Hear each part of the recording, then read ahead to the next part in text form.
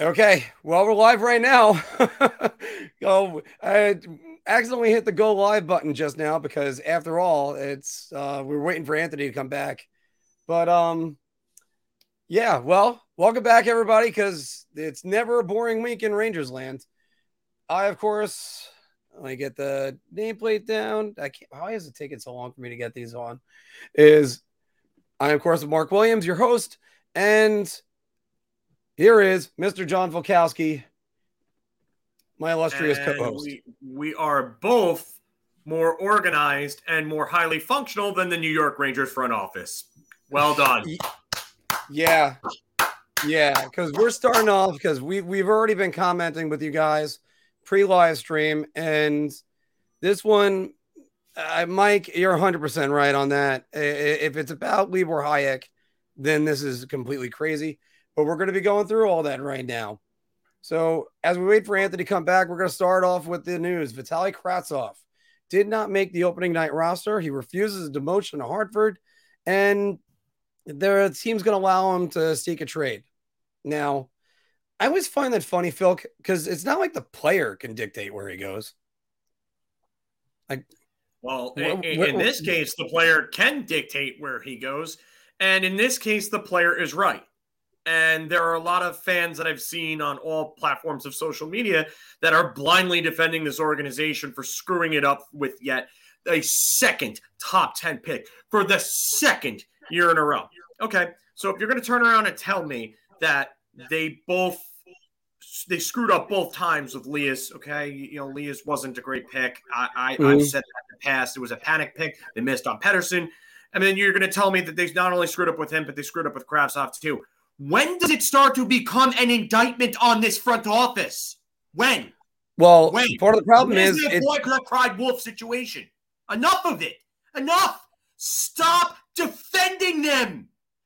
I'm not defending them. I'm just taking all angles. Several times. But again, I was upset about this yesterday because, again, you had to run out Kravtsov. We remember when we had Guntoten and Granny come on Saturday. I was going to put on a Sunday. I was going to put on the video of that. And I'm like, yeah, you cut Kravtsov, you better have a trade in place. They cut Kravtsov. There's no trade in place. And they sent them down. And you know what? And the worst problem is that this organization has its priorities ass backwards. And I was just saying this before we went on, but the minute that they signed this guy on the back of my shirt, Artemi Panarin, they made this rebuild, or rebuild if you want to put that in quotation marks, because they've accelerated this to no extent. They've made this all about speeding everything up and winning instead of the development of the players that they put at the forefront of that letter. When they sent out that letter in February of 2018, they told us that we are focusing on the future, that our rebuild was our number one priority. How is a rebuild your number one priority when you're playing Dryden friggin' Hunt in your top 9? Don't tell me that, because you're not going to sell me oceanfront property in Kansas. You're not going to do it, Chris Drury. You're not going to do it, Gerard Gallant. I'm not stupid. I was born in a day, and it wasn't yesterday, and I'll tell you that you can go to hell right now if you think you're going to pull the wool over my eyes on that one, because that ain't the case. There's something going on behind the scenes with this team. And whether it's the indictment of them screwing up with picks left and right, or whether it's the players that they're selecting and they're not getting the character issues that they're drafting them for down correctly and doing their research properly, or whether it's the players themselves, they are losing in the end. It's their fault. It falls on them. It's not the players. It's them. Them. You cannot have Capo Caco, Philip Hedl, Julian Gauthier, Lias Andersson, Vitaly Kravtsov twice, and others go and complain to various media outlets that something's not right with this organization. Something's wrong. It needs to be addressed. Whatever it is, I don't know what it is. I don't know if it's Chris Drury, because Chris Drury seems to kind of just let everything go. Whether it's Glenn Sather, who's magically playing Metallica's Master of Puppets as he's pulling the strings of everybody in the damn organization from above, or whether it's James Dolan himself that says, I want playoffs now, and he's just pushing everything to the wayside, just like he does with the Knicks. James Dolan, you can just take a hike, by the way. Please do. Just leave your money and take a hike, because this organization was so much better off when your hands were off of it. So you know what? I don't know what's going on anymore. I don't have an idea. I at some point I thought I did, but you thought that it was a good idea to play games with your number 2 prospect, your top forward prospect, and you think it's an even better move to put Dryden Hunt, a fringe NHL player. Where are your priorities? Where are your priorities here? They're nowhere to be found, because this is a joke. This is an absolute joke. Okay. But don't tell me to shut up, by the way, guy. I don't know who you are, but don't tell me to shut up. Who? There's some idiot in the comments telling me to shut up. Don't tell me to shut up. Yeah. There's not really a shut up button on us. So it's just, does it ever kind of make you think that Gerard Gallant is probably the freshest pair of eyes on this? And it's not exactly like he was getting wowed by Vitaly Kravtsov. Vitaly Kravtsov played better than Julian Gauthier and Dryden Hunt while being hurt in the preseason. Okay. I mean, I don't understand where the argument is that Dryden Hunt is a better fit for this team than Vitaly Kravtsov. I don't understand how you can say that you're prioritizing the future when you're putting on a fringe NHL player on your roster. I get it. They wanted to move Buchnevich because of the fact that they had to with the Kreider extension. Then on top of that, Jacob Trouba's dumb contract that was given out by Jeff Gorton. You know what? Maybe they don't want Kravtsov playing bottom 6 minutes. Maybe they don't. But how are you putting Dryden Hunt in this lineup? And if it's top 6 or bust for Vitaly Kravtsov, what does that tell you about the way that this organization is developing players? You're going to carry 8 defensemen on the roster, and one of them is Libor Hajek, who is one of them is Libor Hajek. And I got to stop on that and kind of go with that. And again, it goes back to this, because if you're going with Libor Hajek, as I said before, you have Nils Lundqvist, you have Matthew Robinson, you have Tomo Reunion, you got Braden Schneider, a litany of defensemen who have better potential than Libor Hajek. And it can't just be, we got to salvage something out of the McDonough trade, because they already did. They got Nils Lundqvist. So it can't just be that. You know what? Brett Howden didn't pan out. Libor Hajek didn't pan out.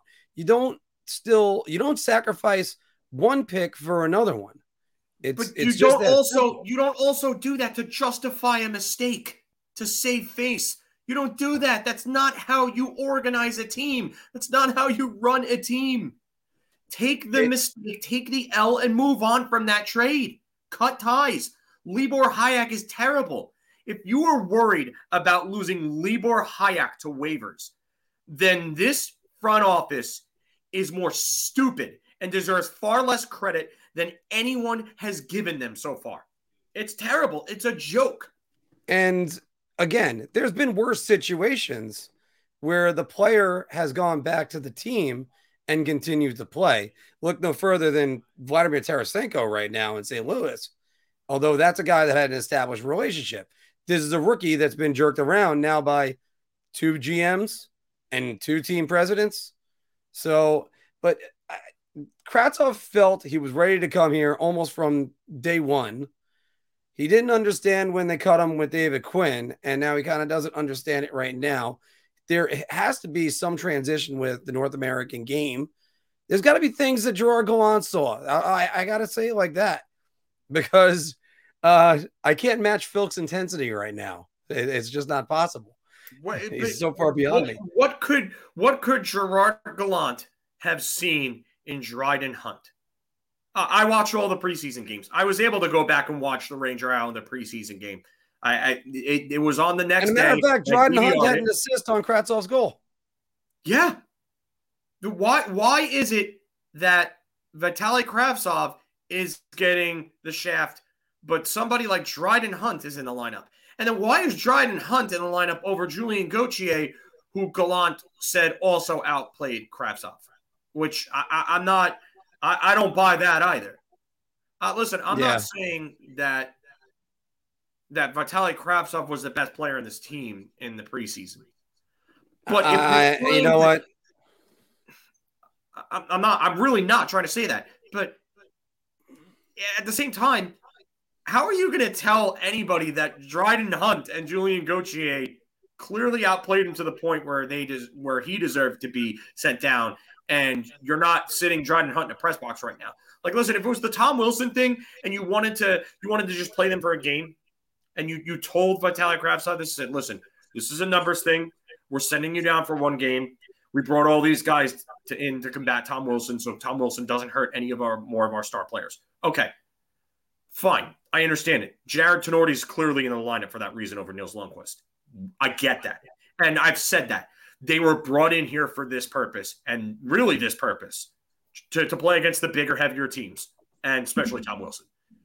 But at the same time, you can't put Dryden Hunt in your top 9. That tells me, okay, hey, we're just gonna put some fringe NHL player in our top 9 because we really don't have a clue of what we're doing, and we're gonna make clowns of ourselves just so we can go after Tom Wilson in game 1. And now we're joined, of course, by our third member of the party, Mr. Anthony LaRocco. What's going on, gentlemen? Well, flashed up your banner, but it was already still had all the graphics on. But we're going on the Vitaly Kravtsov story. And what are your thoughts on that, Anthony? I heard a little bit of Philk when I was waiting outside, and I agree with him. Pretty sure the deaf would have heard Philk. Fired up, but I agree with him. It's piss poor. It's piss poor asset management. You're talking, not counting Kakko, Lafreniere, I count them as graduated. Your best forward prospect that you picked, what, ninth overall, eighth. You can't miss on that. It's a wasted pick, and they handled it wrong, all because they didn't want to risk putting Libor Hayek or Dryden Hunt on waivers. I mean, it's ridiculous. This kid has offensive potential to be a really good player, and now it's wasted because they're gonna trade him. And what are they gonna get in return for him? I mean, they're not, like I said before, they're not really gonna get much, and it's just bad. It's bad all around. It's Chris Drury really handled this poorly, and the mind blowing thing to me is they already experienced this 2 years ago when he went back to Tractor. The guy doesn't want to really play in the AHL, so. This was an issue back then. Why in God's name did they think, okay, well, after trading Buchnevich and implying that there's a bigger role for him on the team, why in the right mind would they think that it would be okay to demote him to the AHL again? I don't understand it. I got to agree with that. And that's one of those things you knew what was going to happen. You either had to have a trade in place or not, because the player was not going to go. We all know this, whether or not he should or he shouldn't have. Here's another thing that nobody's talking about. Something that nobody's talking about right now is that the KHL is clearly a better league than the AHL at this point. The level of talent over there is here compared to the AHL, which is about here. So why did they think that it was a good idea to send a player down who was unhappy there in the first place to an inferior league when you could have just let him go home and say, hey, you know what? You're probably not going to make this roster. We're going in a different direction. Let us send you back to Russia. You go play in Russia. You marinate over there. Look at the other players that have played over there for years before they came over. Artemi Panarin, the reigning Calder winner, Kirill Kaprizov, Evgeny Kuznetsov, who also played with Tractor, funny enough. 3 years, I believe he played there. Vladimir Tarasenko. I mean, I'm sure I could probably think of other players that have played over there for years. Just those 4 off the top of my head. And they've become star-level players, if not elite. In the case of Panarin and Kaprizov, elite-level players. Sure, Kaprizov has only had 1 year, but he was playing at a very, very high level. But why would you not follow that recipe instead of rushing this kid over stupidly, again, like they did with Lias Andersson? Well, this is year 3. So, I mean, but that's what I don't get. And how can you not? And then how are there these fans out there that are sitting there and justifying and attempting to justify every single move this organization makes as if they're above reproach? You have a rookie general manager who made a really bad trade of Pavel Buchnevich and has signed some other questionable deals in Barclay Goodrow and Patrick Nemeth. And now all of a sudden this guy's above reproach because what? You're xenophobic and you don't like Russians? Well, let's not go exactly that far. I think that's what it feels like.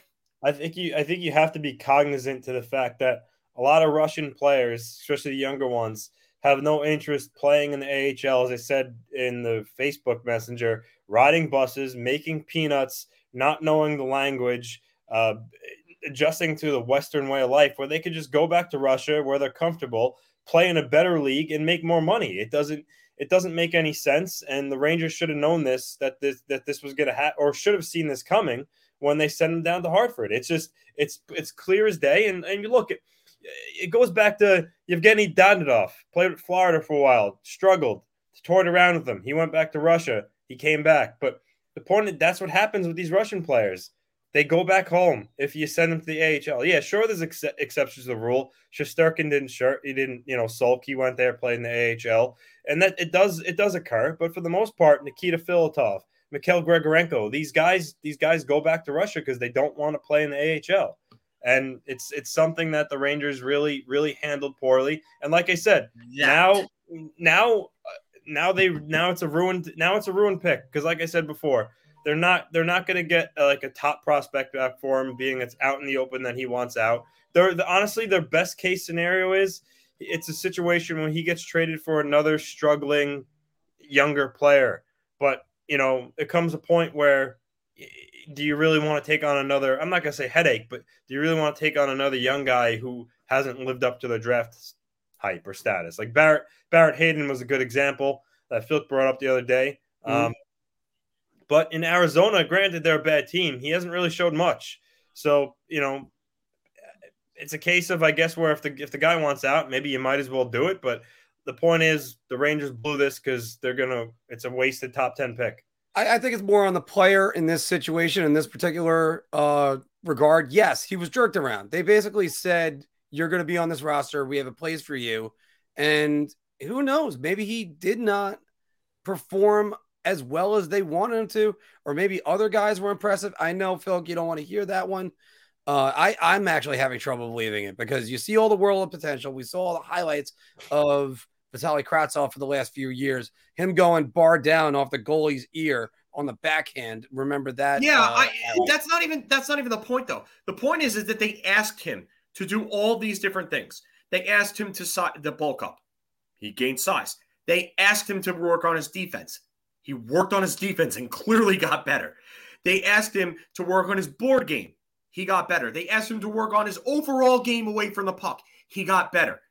And what is good enough? What is good enough for them? And you know what? Who cares if Dryden Hunt outplayed him in camp? Okay, sure, maybe he did, but look long term. What is Dryden Hunt? Exactly. He's not a long term piece. What? So what? He'll play a better grinding game on the third line. Maybe be a little better defensively. What about a year from now? 2 years from now? Kravtsov has the ability to be a good offensive player. Dryden Hunt's not going to automatically just become this guy who scores 25 goals and, wins the Selke trophy. I mean, this is just, I'm disgusted. This is just, it's bad. Another thing is Igor Shesterkin took the demotion to Hartford, lit it up down there. And by January was called up and basically owned the Rangers net.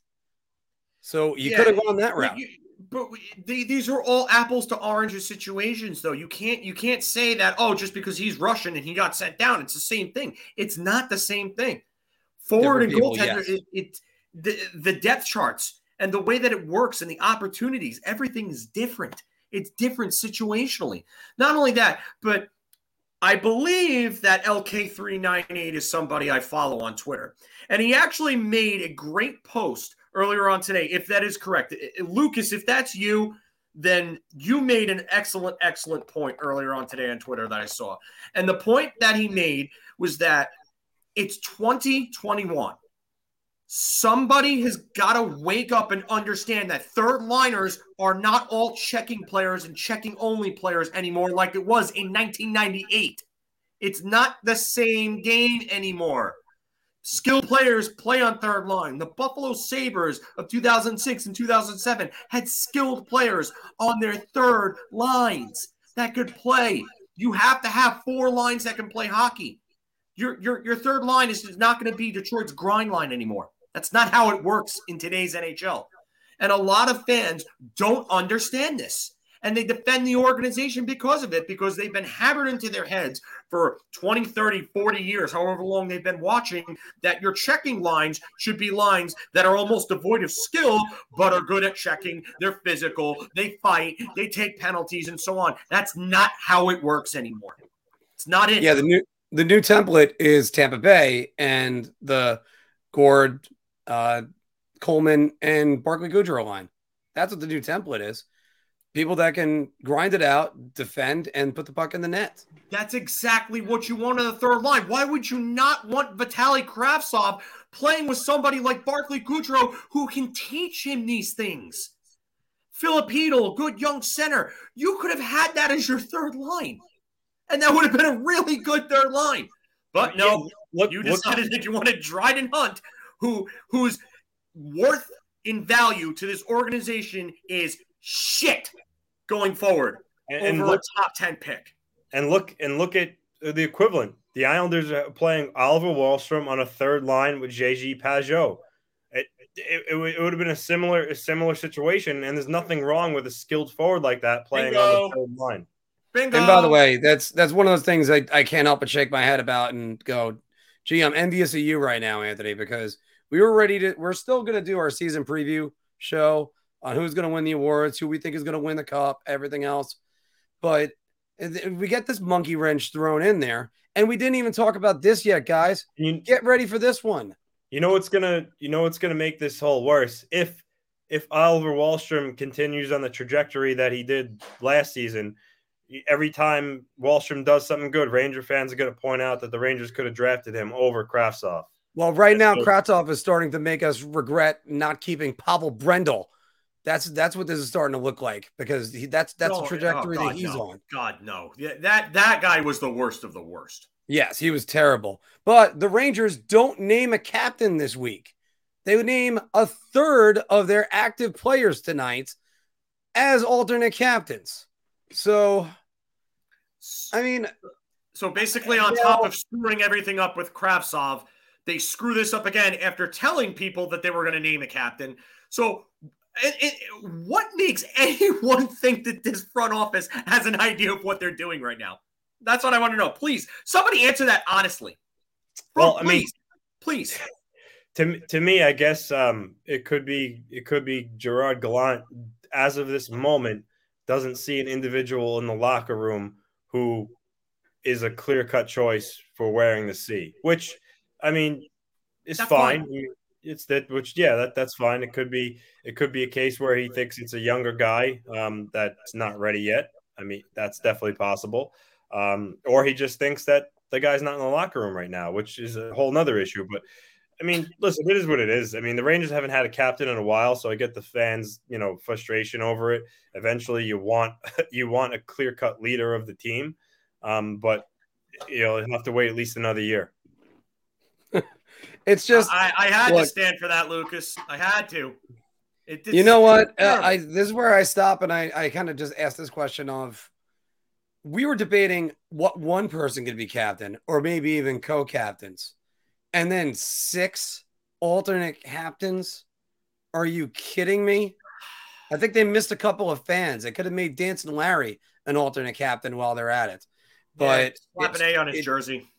It's just why? Yeah, like why not? I mean, I remember that there was a team I played in high school that had like 6 alternate captains. We were all confused. Actually, no, they had 4 captains. It was Massapequa Chiefs, and we were all like laughing about it, going, "What the hell's going on here?"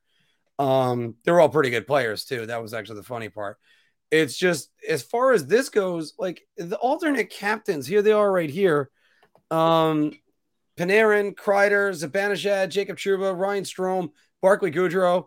I mean, Ryan Strome, alternate captain. We needed to put that in. We needed to get Barclay Goodrow in a. You know what?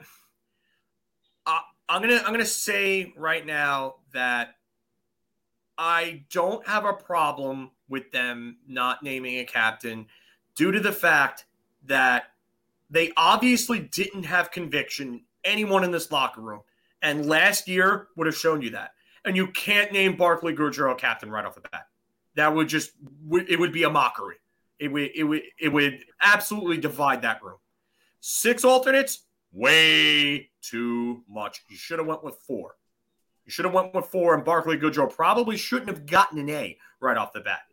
And if I believe record goes, there's 3 every game. That's what it is. But I will tell you right now, I am okay with them not making a move that they did not have the utmost conviction in. But you cannot turn around and tell people that you're going to name a captain by opening night and then not do it.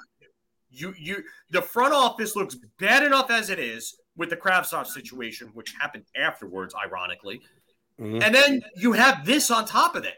This is a double-decker shit sandwich of failure coming into full notion, full swing. It's full circle. It's mind-blowing that this organization, that this front office could screw things up this badly. No, you'll know when my internet blows up. Trust me, you will. But this is ridiculous. Like, don't tell people that you're going to name a captain and then you don't name a captain. All that Gallant had to say was, we're going through it. We're going through the motions. I'm analyzing everybody on this team and trying to make the best possible decision that I could make in terms of a captain. No problem. No problem. But you went and you did that, and then you turned around and you named 6 alternates, and now you look like you couldn't manage your way out of a paper bag. A wet one with a knife. Actually, a machete. Sorry. But this Anthony, what happens first? We know who the new James Bond is, or the Rangers captain? New James Bond. James Bond. I don't think you'll know who the Rangers captain is until next season, if they do name one at that point. I think Ella's probably on her way to college by that point. By the time we have a Rangers captain, Ella graduates with a master's before that happens. I mean, the Rangers had somebody with the qualifications to be a Rangers captain on the roster. They had an American player named Ryan. That's it. For since the last 2 were Ryan Callahan and Ryan McDonough. Ryan Lindgren could have done it. So I'm trying not to complain because we said that the honeymoon would last forever, or at least for a few more months. But I mean, it's just that please. I'm gonna try to trust Gallant on this one. Drury, I think, completely botched the Kravtsov situation. If it's for Libor Hayek, he should have been gone. Back to the captain, because that's where the topic is. I still think it should have been Chris Kreider. Whatever. Chris Kreider, Mika Zibanejad, take a pick. I don't want to hear it, fanboy. Me? Yeah, you. Okay, well. President of the fan club. I do not want to hear it. All right, well, you know what? Name anyone. Have anyone do it. We know when Brian Leetch was the captain, Adam Graves was the vocal guy in the room, and he still had Wayne Gretzky there. And then in between the time when Brian Leetch was captain, Mark Messier was captain. I mean, we finally got over the Messier shadow that was on this organization. And now the answer is don't ever get a captain ever again. Well, they've had captains since. I mean, Jaromir Jagr was a captain. Yes, Ryan in his Callahan second was a season. captain. Chris Drury was a captain. Ryan McDonough was a captain. I mean, Big Lou. Yeah. I mean, McDonough. I would take that if that meant that my team's front office wasn't an incompetent bunch of morons. I mean, more on Big Lou later. I mean, the other thing just to say with that is it's kind of a good thing if you're not the Rangers captain, because the last 2 captains have been traded. So, all right. Okay, so let's name Jacob Trouba captain so we can get rid of that awful contract. Yay! I mean, can't argue with that one. Yeah, problem can't solved. argue with that one. We still got like another minute to kill before we get Dave Pagnotta on. But I guess we'll keep on going with this. Man. So, again, what was the player that you said before? Was Hayden? Who? For the Arizona prospect. Hayden, yeah. Barrett Hayden. Okay, so what's his background? 5th overall pick in 2018, 4 spots ahead of Vitaly Kravtsov in that same draft. Was a hero on Canada's World Junior team, scored a big goal for them on an assist from Alexis Lafreniere. He's a friend and teammate of Alexis Lafreniere's from that team. He's got talent. He's got potential, but he needs a change of scenery. And Arizona's another team where the management is stupid. You don't know what's going on there. They have stable ownership now, but their front office has been, even after John Chayka and the debacle with him and what he was doing that was illegal that ended up, getting them fined of draft picks, they still don't have great management. So, I mean, I really don't think that he's got a future there. Mm-hmm. Another option would be Dylan Strome. Maybe you go after Dylan Strome, who Pierre LeBrun just said yesterday is now going to be on the market and he expects to be traded in a week or two. I mean, you might as well take a chance on that. Oh, Vitaly Kravtsov or Dylan Strome. Boom, there you go. Yeah, but Dylan Strome, I mean, he the last couple of years he struggled, but he's a guy that's had a 50-point season. I don't know if the Blackhawks are going to trade him away for a guy in Kravtsov who hasn't. No, straight up they won't. But I mean, you got to remember. Here's Dave. All right, welcome, Dave.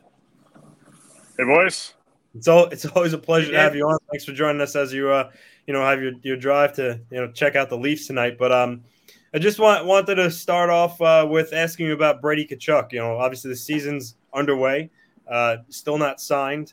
Where do we stand with that? You hear a lot of things that he doesn't want to go long term. And also, does the 8-year, $63 million extension to Nick Suzuki come into play with what he might get, being that they've both averaged about 40, 45 points so far in their time in the NHL? Yeah, I think that Suzuki's deal might benefit the Sens a little bit because it sounded like the numbers for him might have been higher. But yeah, I mean, you said it. This is basically a short-term versus long-term scenario, and who's going to budge first. Now, there were talks earlier on in the summer that it sounded at the time like things were moving positively towards a long-term 8-year extension, and obviously the season started last night, and he's still – I don't know if he's in St. Louis or if he's in Michigan. I think he went back to St. Louis. But that's kind of where things are at. So whoever kind of budges first, I mean, that's when we'll start to see some additional progress at this stage. But, you got to keep in mind, from Ottawa's perspective, I mean, they're not naming a captain. So it's clear that they view him as the next captain. Mm-hmm. They're not up against the cap. They got the most cap space in the league. They're not a cup contender at this stage. So, you wait it out. And would they rather him be there? Obviously, and of course, but it's not as pressing as it might be for other teams in other scenarios. If they were a cup contender or on the cusp, then there'd be a lot more panic. But I'm just not seeing it from Ottawa, which is why they seem willing to dig their heels in. Now, just a quick follow-up there. With Willie Nylander a couple of years ago, if you remember, he literally took to like 458 on December 1st to get his contract signed.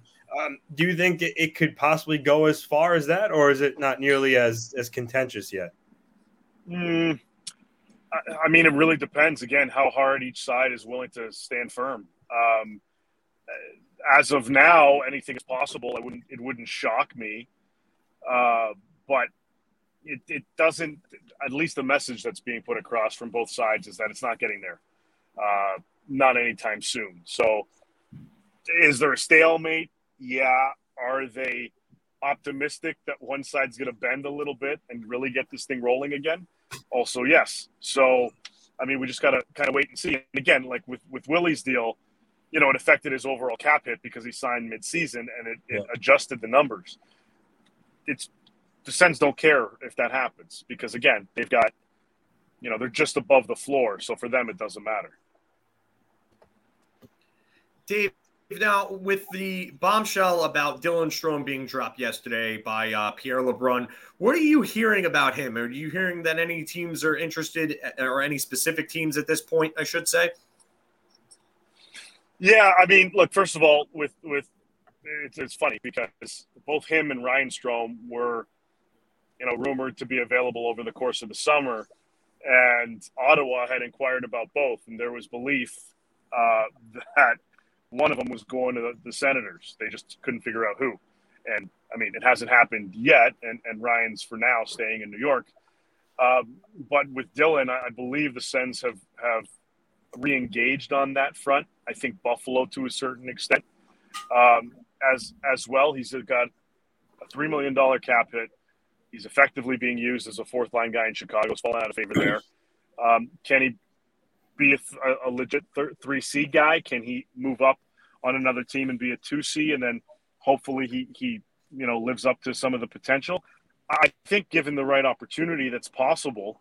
But, you know, it's really going to come down to what the asking price is. I don't know what that price is at this point.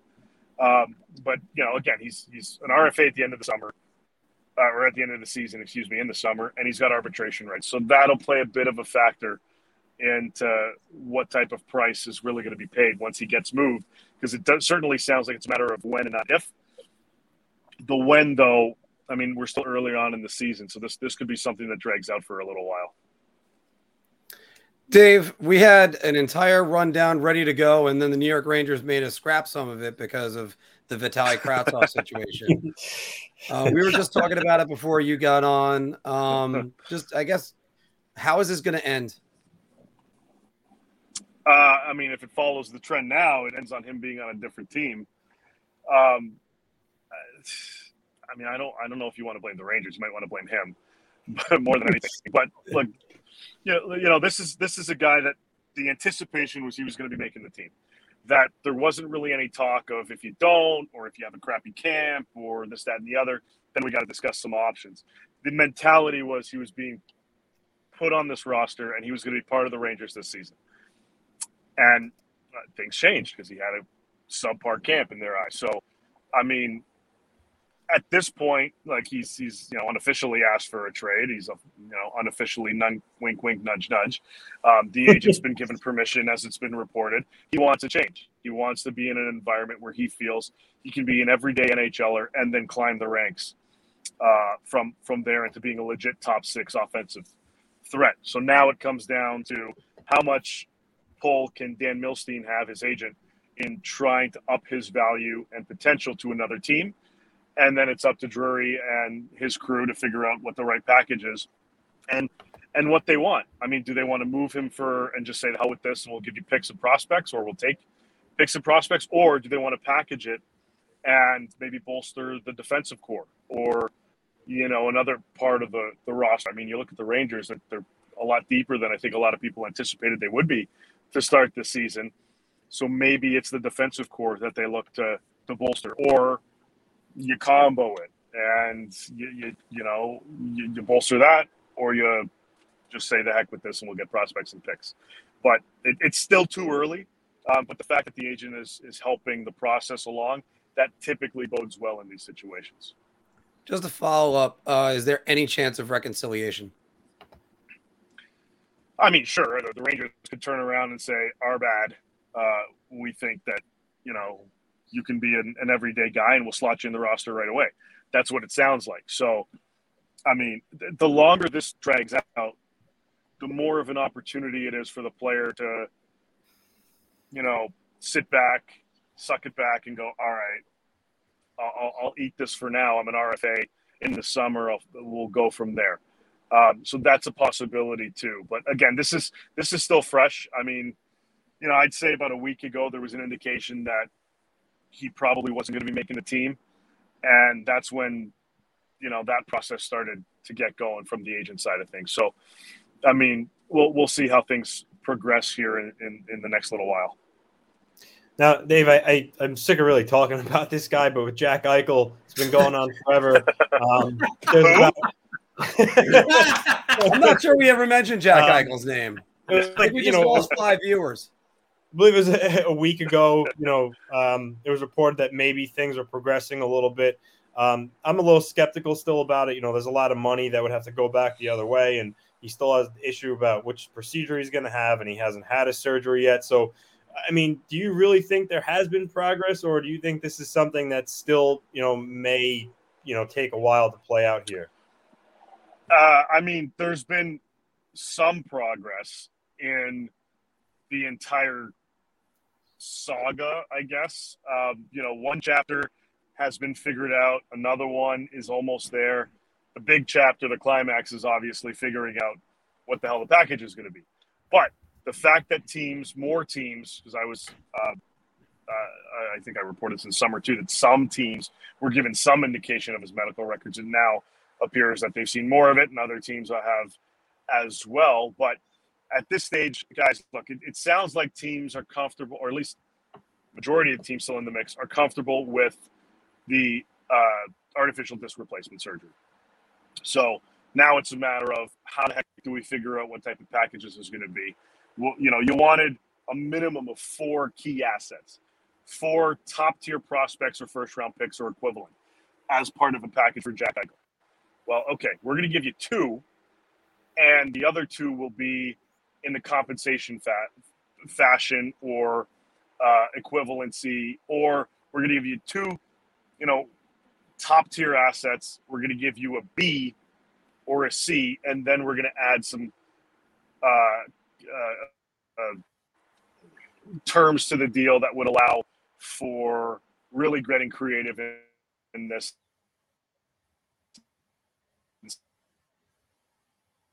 Saying, okay, if he comes down to that, do I think, names in Calgary, San Jose's, Columbus's, do I still think they're kicking around? I do.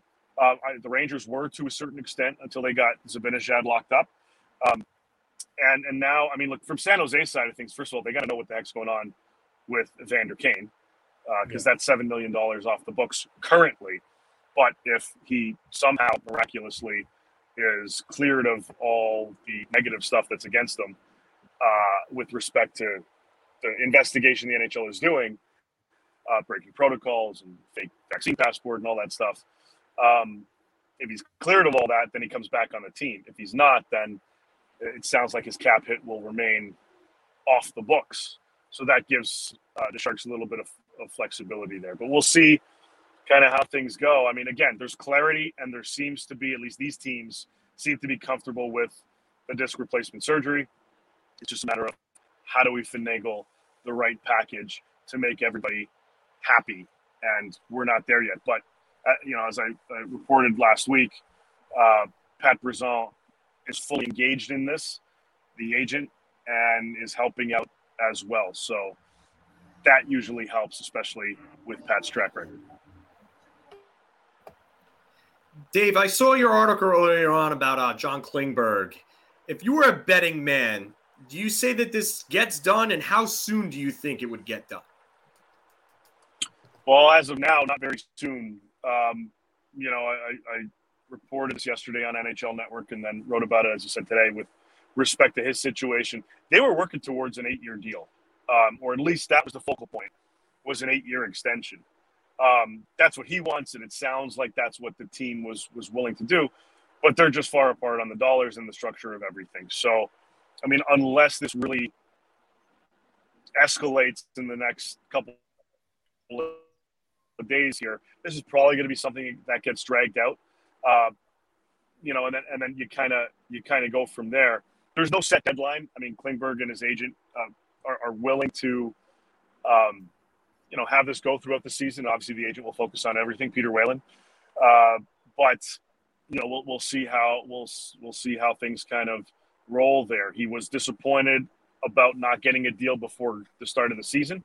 He thought they'd be able to get there. At least that was the impression when they started the negotiations in the summer, right before camp. But still no deal, and this could be something that drags out. Again, there's no set deadline, but I would be very surprised that if they don't get a deal done by the trade deadline, I would be surprised if he doesn't at least hit the market as a free agent to see what the value is there. So the Stars kind of have to decide what type of risk they want to take. Our guest is Dave Pagnotta from the Fourth Period. Now, Dave, I gotta ask about my boys in the blue and orange here.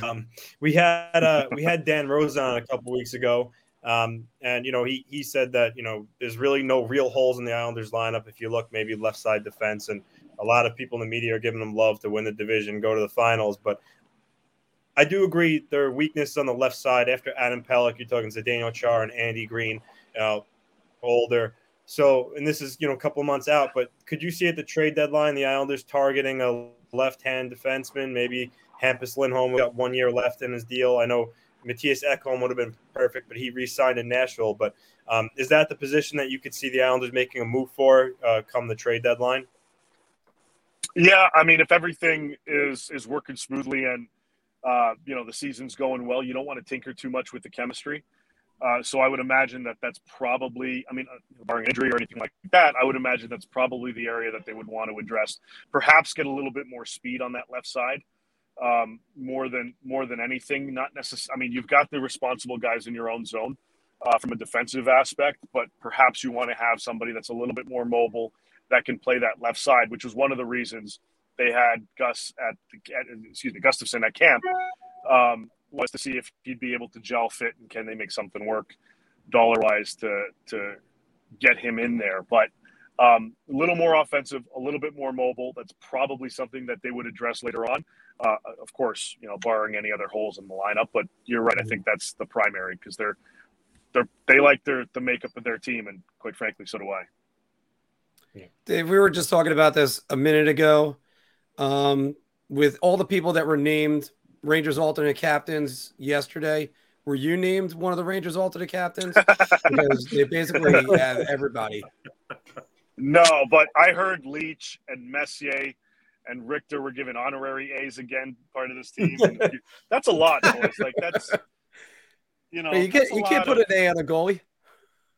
No, he's not playing anymore, so that's true. Honorary. So you mean to tell us that Messier is double dipping? He is, he's on the broadcast side. He's not allowed to talk about the Rangers per se because of this, but no, I'm just kidding. Look, that's a weird one. That obviously, we're joking about it a lot. We're not the only ones, trust me. I had a buddy of mine that plays on another team and asked why are they giving so many guys the A? But look, there's people around the league talking about it, but they like their leadership group, and I guess that's what they want to roll with for the time being. So it's an odd one, but whatever works. So Dave, before we let you go, we play a game, a segment on a show. It's called Bar Talk, as one of Mark's profession is a bartender. We have a statement, and then you take a shot if you think it's not going to happen or it's wrong. A beer if you kind of like lie in the middle, or I would love to play this game in person. Yeah, absolutely. We'll arrange that sometime. So, right. I'll give you one on top. It'll be the first guest to actually play this with us, but. The statement is the Blue Jackets are rushing Cole Sillinger. So do you take a shot on that, a beer, or are you buying everyone around? I was too busy making a joke about it. So what are the rules? Hold on. What are the rules? If I agree, I take the drink. So if you agree, if you agree, it would be you buying everyone around. If you lie in the middle, okay, it's a beer, or if you think it's wrong, not close, you're taking a shot on it. Okay. I don't think they're rushing him. I think he had a hell of a camp. So I guess I'm taking the shot. Is that how it works?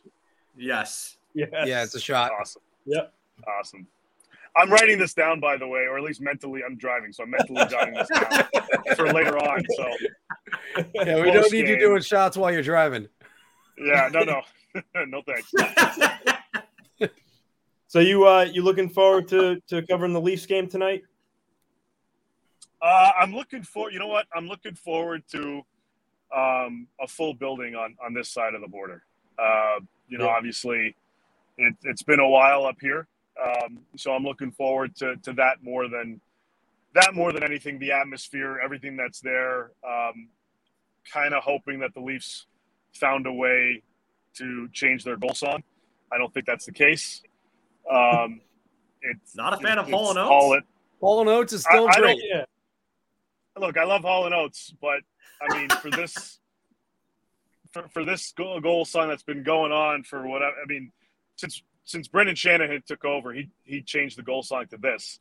I don't think people know this, but this is Brendan Shanahan's decision. That's the goal song, so it's sticking unless there's some huge shift and he's caving to everybody's pressure.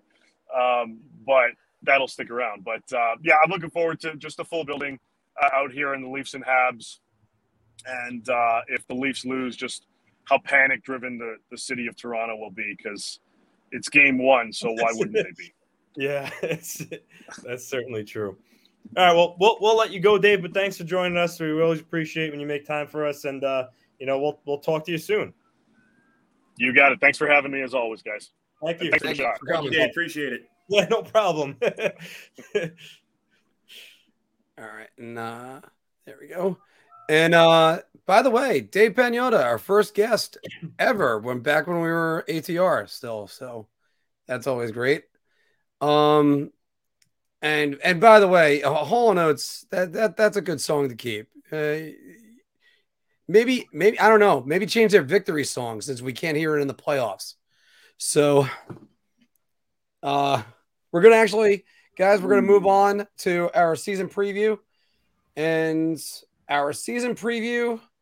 We're gonna say who's gonna be the division winners, who's gonna win the Calder Trophy, who's gonna win the Hart, and we're gonna start with the trophies. So, guys, first things first. Who do you have winning the Calder Trophy for Rookie of the Year? I'm going to say Cole Caulfield is going to win the Calder. I just think that I could see him scoring somewhere between 25 and 30 goals, and maybe even more than 30 if things run right for them. He'll try to keep Montreal in playoff contention. I think ultimately Montreal is going to miss it because Shea Weber being out for the year is going to hurt their defense big time. Carey Price being out indefinitely is going to hurt them even more. But Cole Caulfield is going to probably play with Nick Suzuki, and I think they're going to make some magic together. So I think Cole Caulfield's going to win it. Anthony. A couple of weeks ago, we had a bar talk, and I was hiring Quentin Byfield for this, but reflection as the season getting closer, and especially he suffered an injury in camp. But I'm going to go Cole Caulfield too. The guy, he's not big in stature, but he's got a lethal shot, a really quick release. He's got a nose for a net, and his hands are ridiculous. And yeah, I agree with Phil.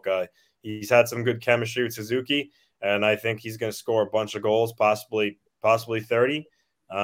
And I don't think he's going to run away with it as Kaprizov did last season, but I think he'll win it. And just as a sidebar, I Trevor Zegras will be close behind him in second. I'm actually going to go completely different, and I'm going to go with an off the rails pick, like completely off the radar. I'm going to go Moritz Seider.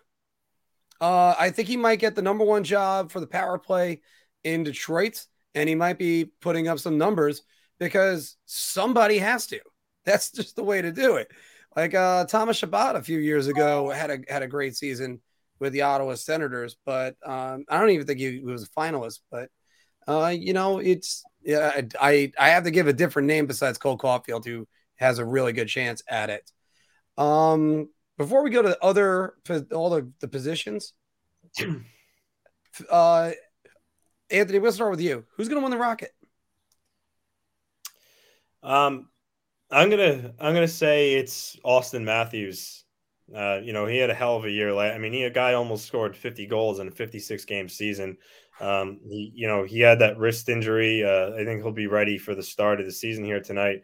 But I think as long as he stays healthy, I think it's his to lose. You can't count out Pasternak, and of course, Ovi, who's chasing Gretzky. But I think Austin Matthews is going to take it home. Ovi chasing Gretzky. Can he score 890? Anyway. Oh, God. Yeah. I got to go with Matthews as well.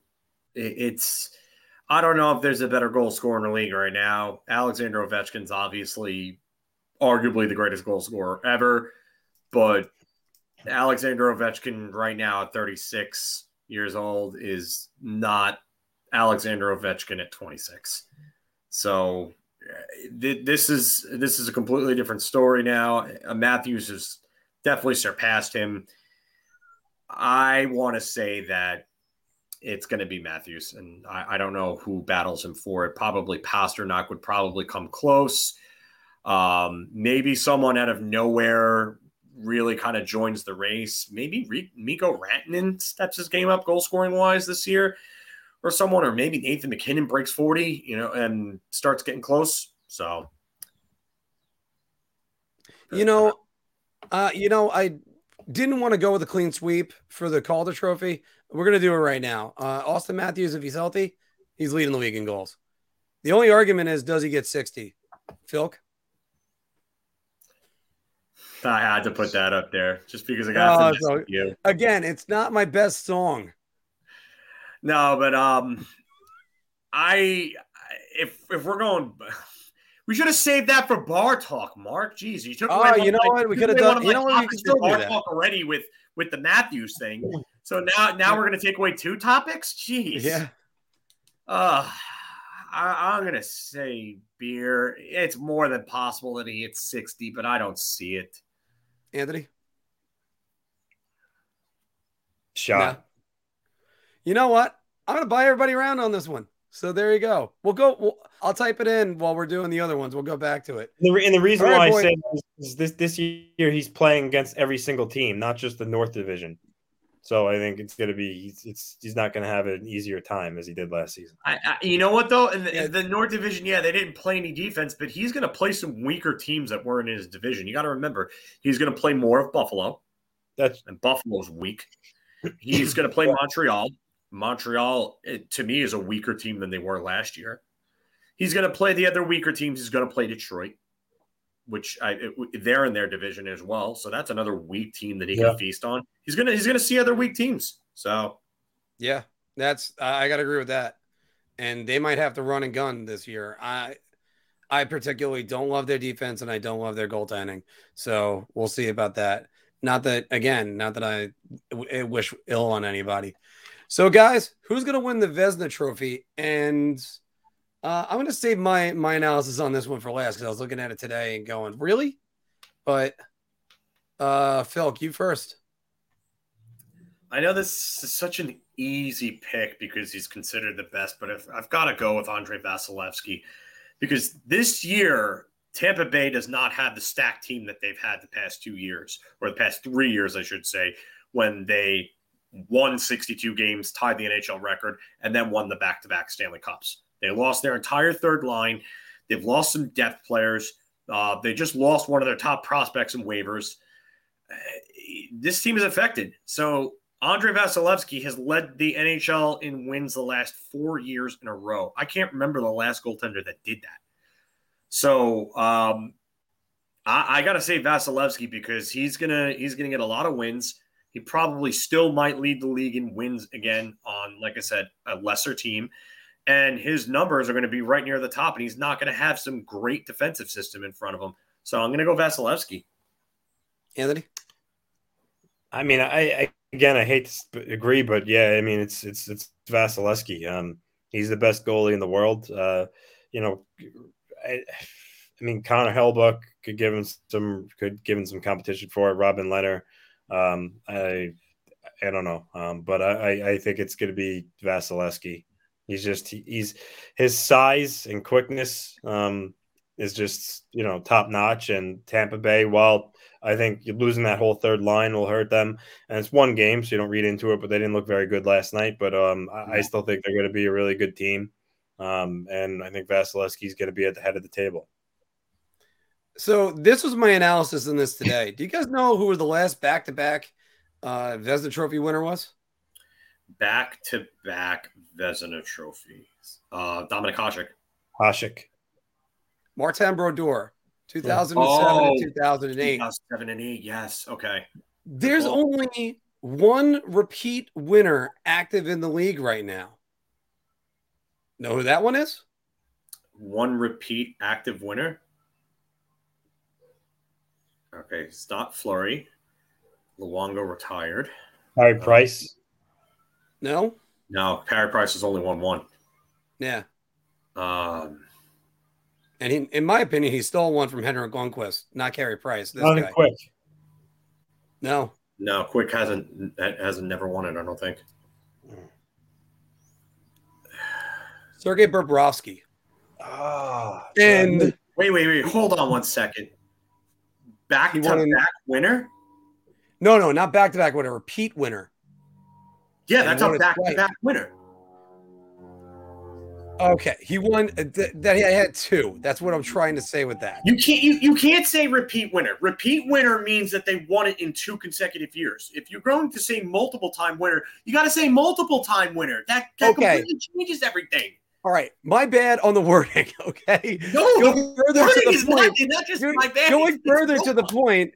Vasilevsky. It seems like they're just being a little bit overly sentimental and trying to figure out who to give it to. So again, I'm going off the board. If this guy stays healthy, I think he wins it. It's Darcy Kemper. Yes, thank you, Chris T. Repeat means back to back. All right, I misworded it. Okay, but again, it's just it seems to me like they're almost trying not to name the same person a winner because Vasilevsky could have multiple ones. No, Henrik Joe, Lundqvist not all the people Carey in the Price chat should have understood. All right. But moving on to the Norris. Guys, tell me there's no way the press does not vote for Cale Makar. I can't say that they just vote for Cale Makar for the sake of voting for Cale Makar. Yes, the voters seem to have back-to-back steel cage matches. Okay, I'm for that.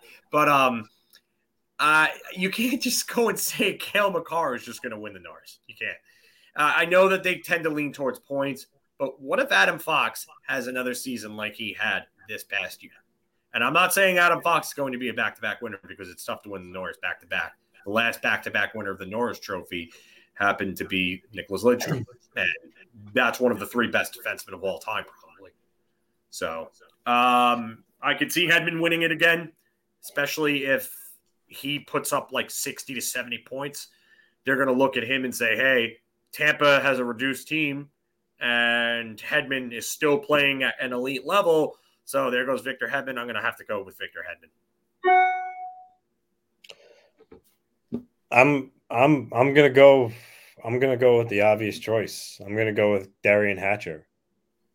I'm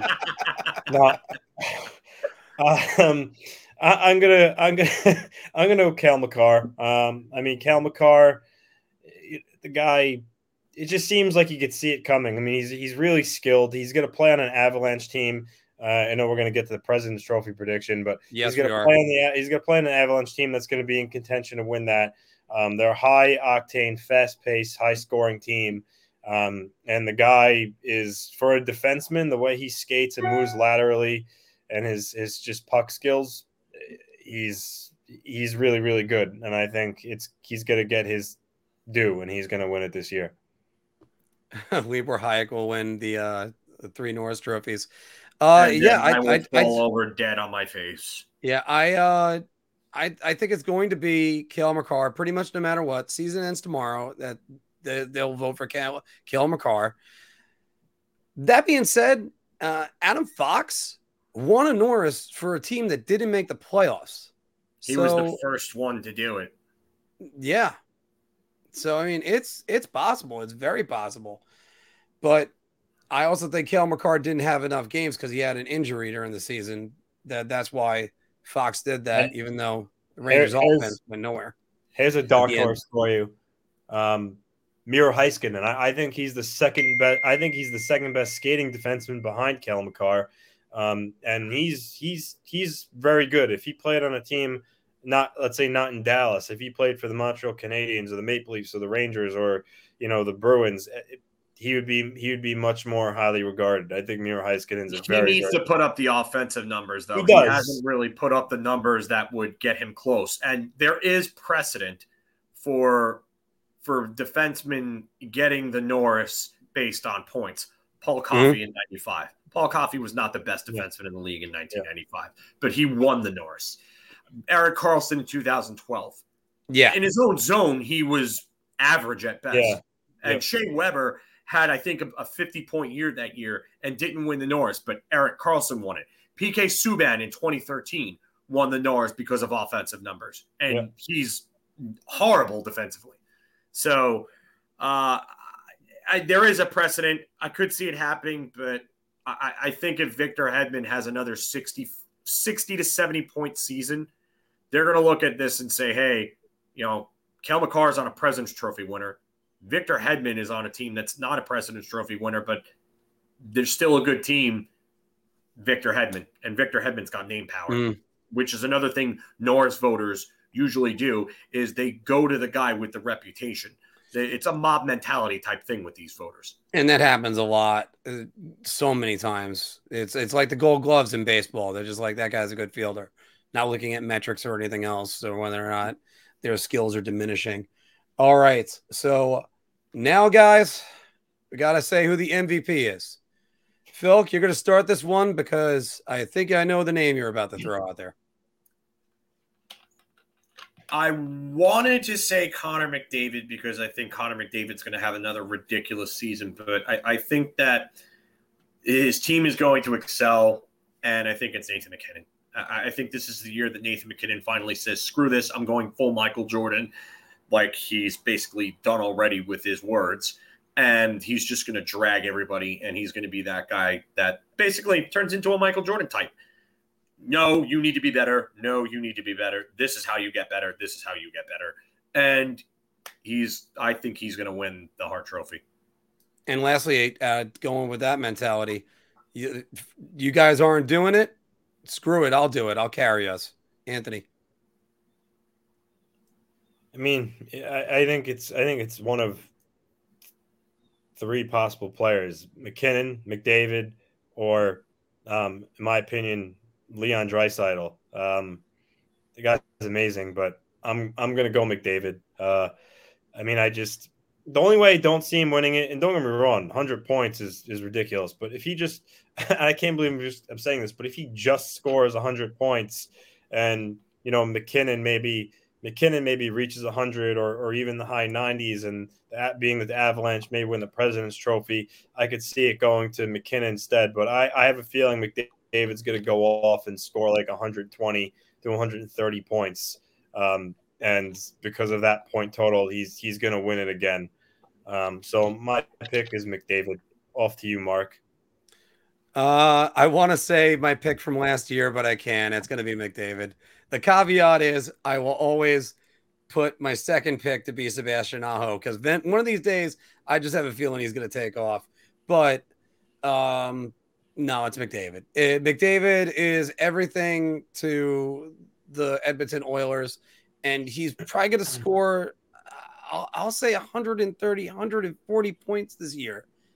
There's no way he can't. If he scores 140 points, there's no way anyone else is winning the MVP. I will put money on that. If he scores 140 points, he would be the first player to break that mark since Mario Lemieux and Jaromir Jagr in 1996. I mean, that's 25 years right there. I know, that's unbelievable. And he had 100 points in 56 games last year.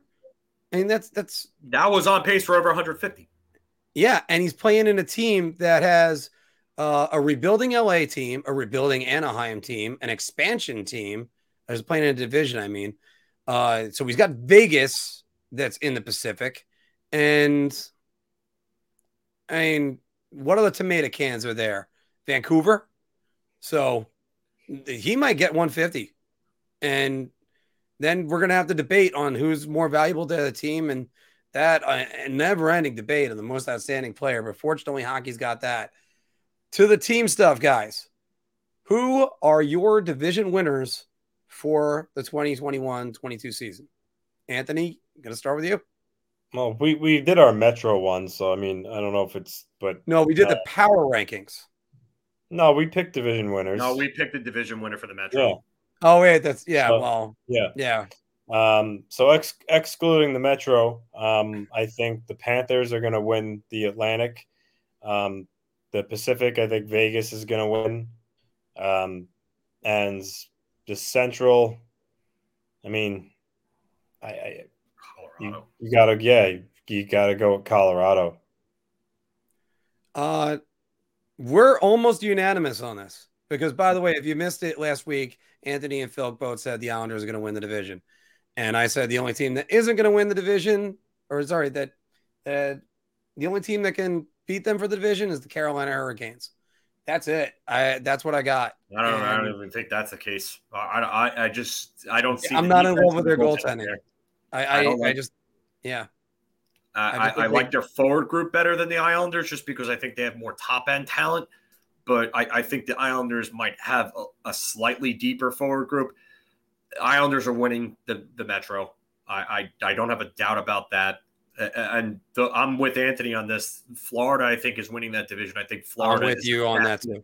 And I also think Florida, if Matthias Ekholm wouldn't have been signed and extended by the Predators yesterday, I think we would be looking at Florida and the Islanders in a arms race for his services at the deadline.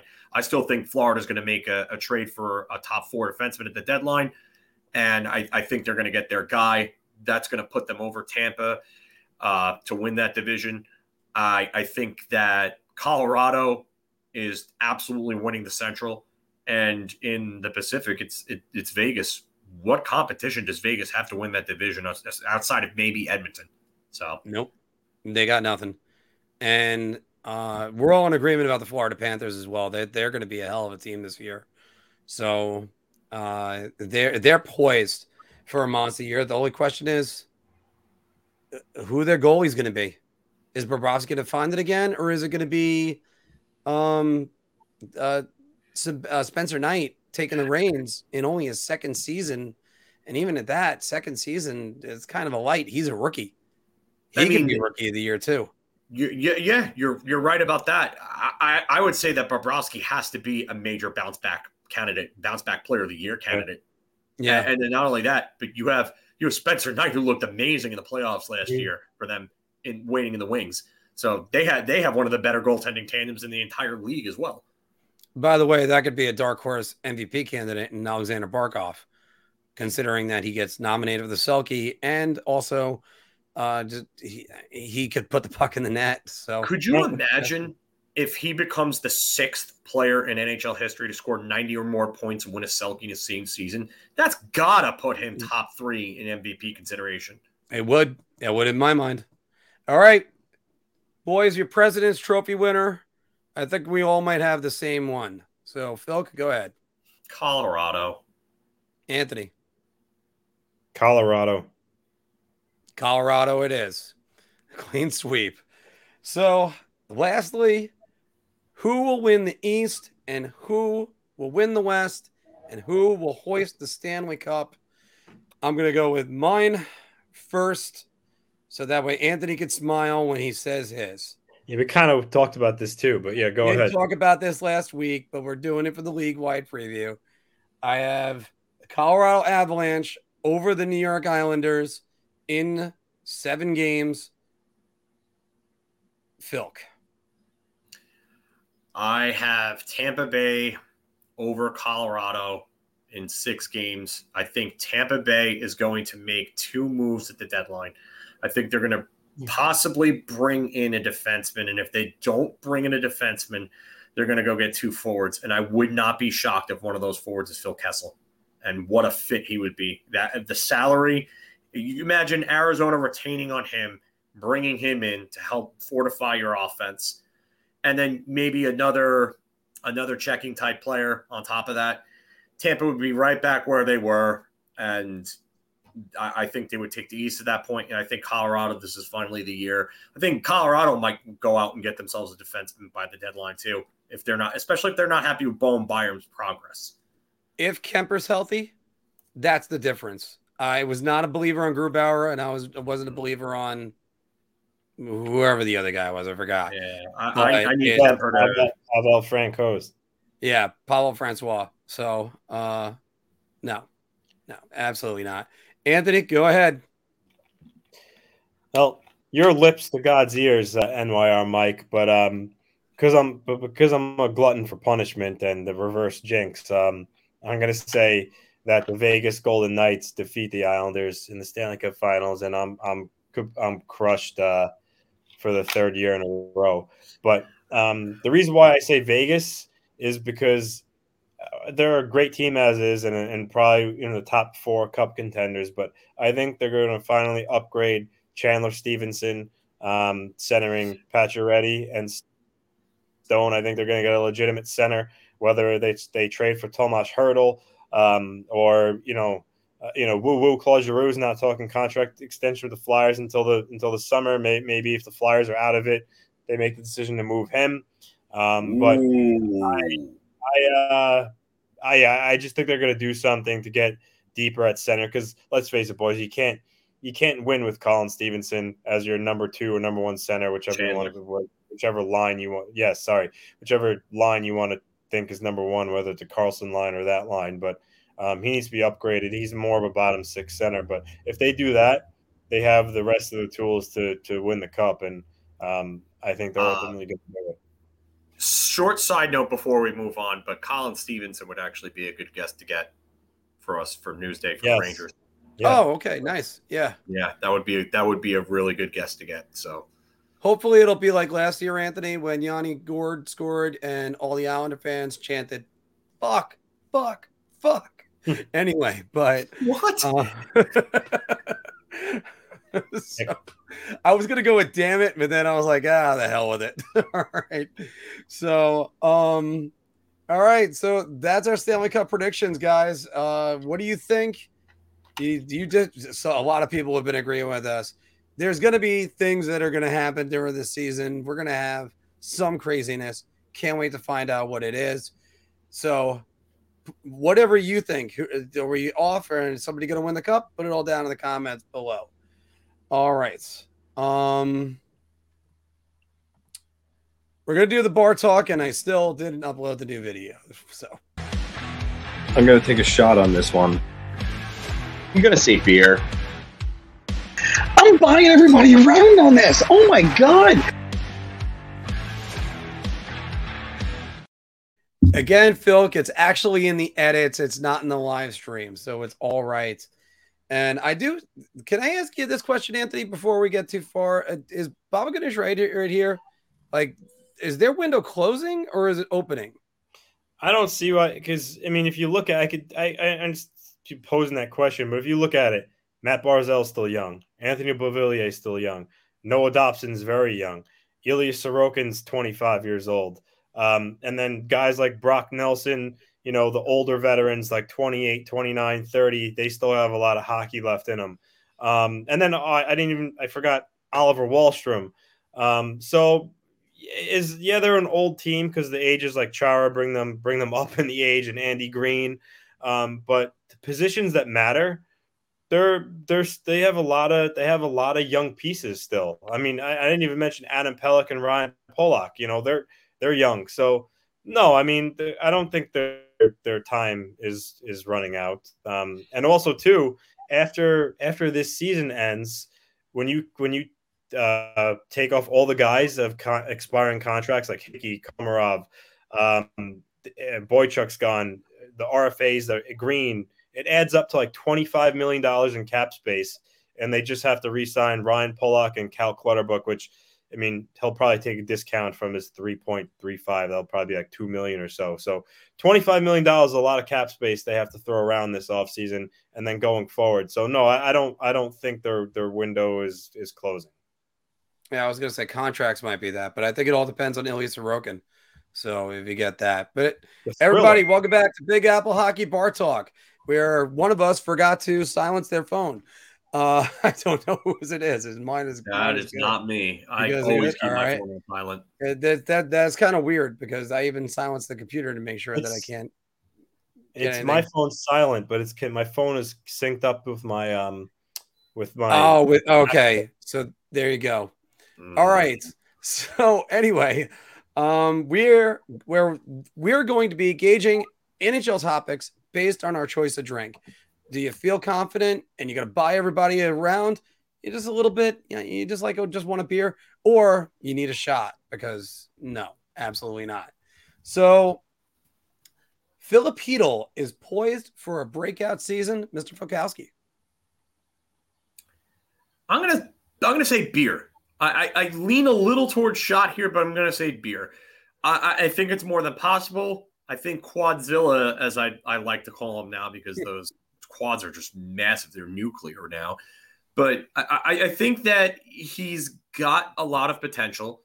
I think that he could be, at the very least, a very good middle six center, if not a good second line center. Now, here's the question. Who does he play with? Because line mates are important. It's not Vitaly Kravtsov. It's not going to be Vitaly Kravtsov, obviously. But who does he play with? What is his usage? Does he get any power play time? Does Gallant give the second unit any type of power play time? And if Ryan Strome starts to falter any bit, does he get to move up? So I just wonder how much of an opportunity he's going to get, because he actually posted some good numbers last year, despite not getting any power play time and playing third line minutes with two other players that were under the age of 21. So technically, this one's really hard for me, because I do think that with guys who could really win a lot of board battles and play better defense, I think that can allow him to do other things that will allow his offense to grow. But at the same time, it's usage. And I feel like he will be held back a little bit because of the way that Gallant will more than likely use him. So I'm going to say beer. I'm going to go beer too. I want to buy everybody around. It depends how you want to define the words breakout, especially for a third line center. If he scores 20 goals, is that a breakout season? I think he might get 20. He looked so much the part in that last preseason game. Hopefully he gets started tonight with a goal versus the Washington Capitals. Anthony. Yes. I was going to go shot because in our rundown, it says Filipino has finally arrived. And I was thinking to myself, like, yeah, he had a really good preseason game, but I mean, that's ridiculous to insinuate he's arrived because of a good preseason game. So if that would have stood, I would have said shot, but this wording, I'm changing it to beer because he could break out. He's a good, skilled offensive player. There's no doubt about that. He skates well. But like as Phil mentioned, I think if he can get his game to where he could play the second line roles in center, that'd be better suited for him, because a third line center, I think he would need to really someone on his line that we can rely on to really be the responsible one and have good board play, because that's the one area of his game where he still needs to work on. But regardless of where he's used, second, third line center, he does have the skill to break out offensively and do like a 2020 season or a 2025 season. So for sure, it's definitely a possibility. What were you missing, John? Something wasn't updating with it because this wasn't in. Yeah, well, you know what? We'll talk about that later. Okay. I don't. Some problem. Technical, yeah. Right. The Islanders will regret cutting Eric Gustafson. Mr. LaRocco? Beer. I mean, let's not pretend that they just cut like Cale Makar off the roster, but I mean he would have been an offensive providing left-hand defense. I mean, Chara and Andy Green behind Pelech aren't going to give you a lot of offense, so that regard for sure. I think the one thing we're all in agreement on, Eric Gustafson really is not great in his own end, so that's why I'm not too broken up about it. But at the same time, I think he would have been good on the power play. And, had a better mobile, similar Nick Leddy skating the puck out of trouble defenseman on the left side. But ultimately, as Dave Pagnotta said, they couldn't make the money work. The Islanders right now are squeezed for cap, and they couldn't get it done. So Green, Chara have to step up. Sebastian Aho. I mean, he'll have, if he does get in the lineup, he's a good skating defenseman, so he'll have to play his part. But it would have been nice to have him, but it's not the end of the world. So that's why I'm going with Beer. But I wish him well in Chicago, and who knows, maybe he can get back to the level that he was once at. Phil? Shot. I don't see how they even feel his loss. Listen, I get that you were looking to him to kind of come in and run the power play. I always thought that he wasn't good in his own end and at even strength, that he might have been a problem for them. So I think especially if Robin Salo comes in, and Robin Salo looks to at least be able to be a decent puck mover at even strength and be even average in his own zone, I really don't think they're going to have much of a problem with cutting Erik Gustafsson. And really, let's just say he goes to Chicago, which he did, and he puts up, 40, 50 points. Sure, it looks bad. It's a bad optic, but would he have done the same thing in the Island? I would venture to probably say no. I think that Barry Trotz's system probably wouldn't have allowed him to play that way at even strength. And ultimately, I really don't think he's that much of a difference maker on the Island. So I'm going to say shot. I'm going shot too. As much as I think the Islanders need a power play point man, and as much as they need a power play trigger man, I don't think it's Gustafsson. I think Gustafsson has been okay. His only good season was when he was playing with Patrick Kane on that power play unit. Other than that, meh. So he's been to Calgary, he's been to Montreal, the Islanders, and now back to Chicago. So I'm not a believer unless you need to find somebody on the waiver wire in your fantasy league. But he's playing on the second pair at Noah Dobson. Which, speaking of power play, Noah Dobson's going to get a lot of power play time. And Mark, they do have the trigger man and Pulock. Pulock has one of the hardest shots in the league on the back end for a defenseman. Yeah, but so why? I mean, I thought he was going to develop into something great. And he's just been, he's good. Don't get me wrong. He's one of those guys who sometimes just does not get his shot on net enough for how powerful it is. Yeah, if he gets it on net and there's some sort of screen, chances are it'll probably go in at that point. But that it's not nearly enough, and you need better from your trigger man, no matter how hard their shot actually is. So for me, Ryan Pulock is not like he's not your ideal trigger man.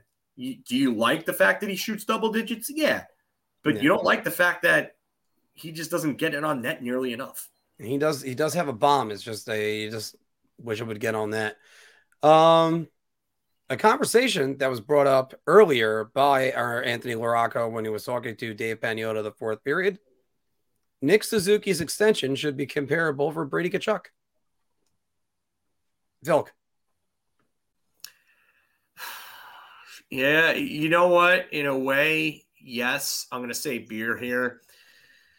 And part of Nick Suzuki's figure is going to be because of the fact that Montreal bought out UFA years from him by giving him so many years. And that's why Suzuki got the higher figure that he got. Suzuki's success also carries over into the playoffs, which isn't fair for Brady Tkachuk playing on a rebuilding team. Montreal wasn't seen. I said Montreal could be a dark horse before the start of last season.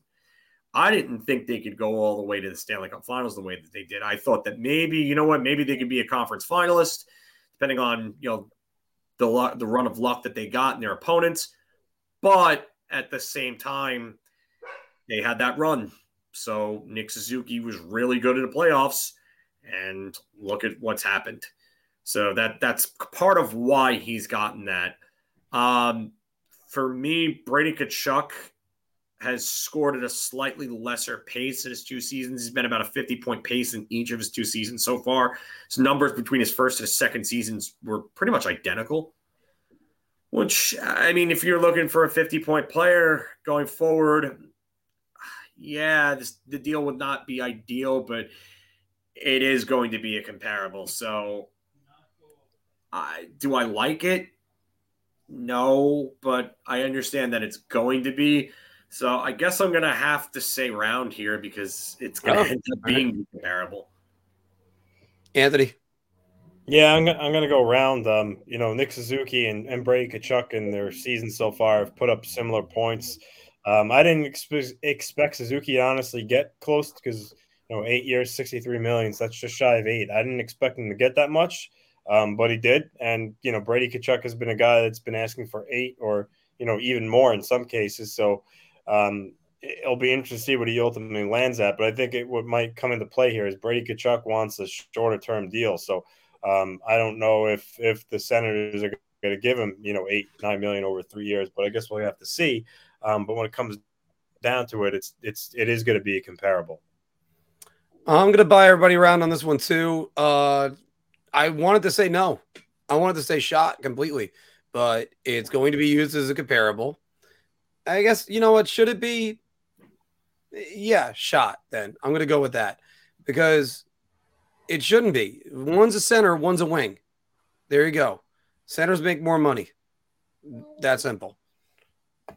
And if you want to, if you want to make more money, start skating a little bit more. That might not be as clear cut as that. Do you know what I'm saying?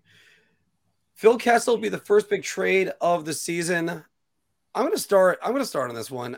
You know what? I'm buying again because the reason why I think Arizona's going to want to move him sooner, get him out, and before there's any injury, and have a team that can use him and eat some of that cap space. By the way, he finally comes off of Toronto's books, I think, after this season. So, Anthony. Well, yeah, because he's a free agent at the end of this year. So, and it's still the Toronto deal. Yeah, no, I understand that they're retaining, but the contract ends. So obviously all the retention comes off for any team. But I'm going to say shot here because I even though Dave said before that he thinks that this could drag on, I think that Dylan Strome will be dealt before him. I think Chicago has an excess of centers. I think they're going to want a piece for him. I just wonder if it's going to be a defender or if it's going to be a winger. So I think Dylan Strome will probably be the first big trade of the season. Anthony, I'm going to go. I'm going to go Beer because prior to the news about Dylan Strome, I think it was definitely going to be Phil Kessel. The fourth period reported about a week or two ago that Arizona stated that Phil Kessel wasn't in their plans and that he could expect it to be traded this season. But it seems like Dylan Strome's pending deals seems to be more imminent. So that's why I'm saying Beer. But Phil Kessel's definitely going to be traded. His actual dollars versus cap hit, I think, makes him attractive to a lot of teams. And I think that there's definitely going to be a contender who maybe struggles, maybe right early out of the gate with scoring that makes a move quickly to get him. Because I think I don't think he's going to go until the deadline. I think he's going to be traded within the first, 2 months of the season, maybe. So, and I think he can provide a lot, but I just think Dylan Strome's going to be traded first. So Beer. The Blue Jackets are rushing Cole Sillinger. And you asked this question to our guest, Anthony. So go ahead, answer. Pagnotta said shot, but I mean, if you look at the Blue Jackets center depth, you can kind of see why he made the team this year. It's not after Max Domi, it's not very good, and he's always flipping between wing and center too. So I think they wanted a true center. He was just picked in the first round, highly regarded. As we know, his dad was a very good player in this league, was a journeyman, but not journeyman in a bad way because people didn't want him. He was a solid player for a long time. But Cole Sillinger, I think, is a little different than his dad. I think he's a little more skilled offensively, and I think he's going to have a really good career. My worry is just I didn't really expect him to make the team out of camp, and you look to a lot of players. Like actually, Barrett Hayton is a perfect example. We were talking about him earlier with the Coyotes. He played after his draft year, and you could tell he wasn't ready. And I think sometimes you got to be real careful with that because you can sometimes harm a player's development by placing them in the league when they're not ready. But they have the option of sending them back to junior after 9 games, so they're not committed to having them the whole year. I just think he might need a little bit more time, and they're kind of putting him in the lineup because they really need help at center ice. So I'm gonna go round. I respect my buddy Pagnotta a lot. He's one of the best, but I'm gonna go round there. Phil. This one's tough because we haven't seen their camp. I mean, we've heard that he's looked good, but at the same time, their depth is just so bad at center. Like Anthony said, there's obviously a bit of an element of them rushing him to the point where if they're considering this and he's actually going to start the season on their roster, that they are rushing him. So I gotta say round, just because of the fact that if you've got this kid up because he's a natural center and there's nobody else on your roster aside from maybe Max Domi that can really fit that role, then that's a big problem to me. I don't know if that's in the best interests of Cole Sillinger. Maybe we all end up being wrong, and maybe he wins the Calder Trophy for all we know. He comes out and he absolutely explodes. He ends up playing with Patrick Laine, and Patrick Laine has like a 40-goal season. Cole Sillinger wins the Calder. But I just don't think this is a smart move as of this point. Maybe I'm wrong, but round. I'm going to say shot. And the reason why I'm going to go with this is because of his background. When you have your father that played in the league for about 20 years in 10 different teams, and yes, he played on 10 different teams, so there were plenty of teams that didn't want him, but there was definitely 10 that did. So he can at least teach him the ropes and at least keep his mental makeup right. If it was first generation, I would definitely agree with you guys buying everybody around. But if he does falter at all, pick up the phone. Hey, Dad, what's going on? How do I deal with this? That's the advantage some of these kids have. Like a Kiefer Bellows still with the New York Islanders right now and still trying to make the roster instead of, I don't know, not accepting a demotion. So kind of a little bit of a dig at someone else right now. With Barkov and Zibanejad extended, Tomas Hertl is the best free agent center of 2022. I'm starting this one, and you guys are drinking because he definitely is. I can't think of another guy. Anybody. A definite free agent next year, it's definitely going to be Tomas Hertl. So, Anthony. So you changed this on me a little bit. Originally, I just posed best free agent, period, not as, regardless of position. So that changes things a little bit because originally Philip Forsberg is set to be a UFA, and I personally think Philip Forsberg is the prize. All right, I could change to the forward if you want. Of the offseason. I think Forsberg is very underrated in Nashville. I think the guy's shot is ridiculous, and he's got I'll be seeing him next week. Yeah. But I mean, Hertl, Forsberg.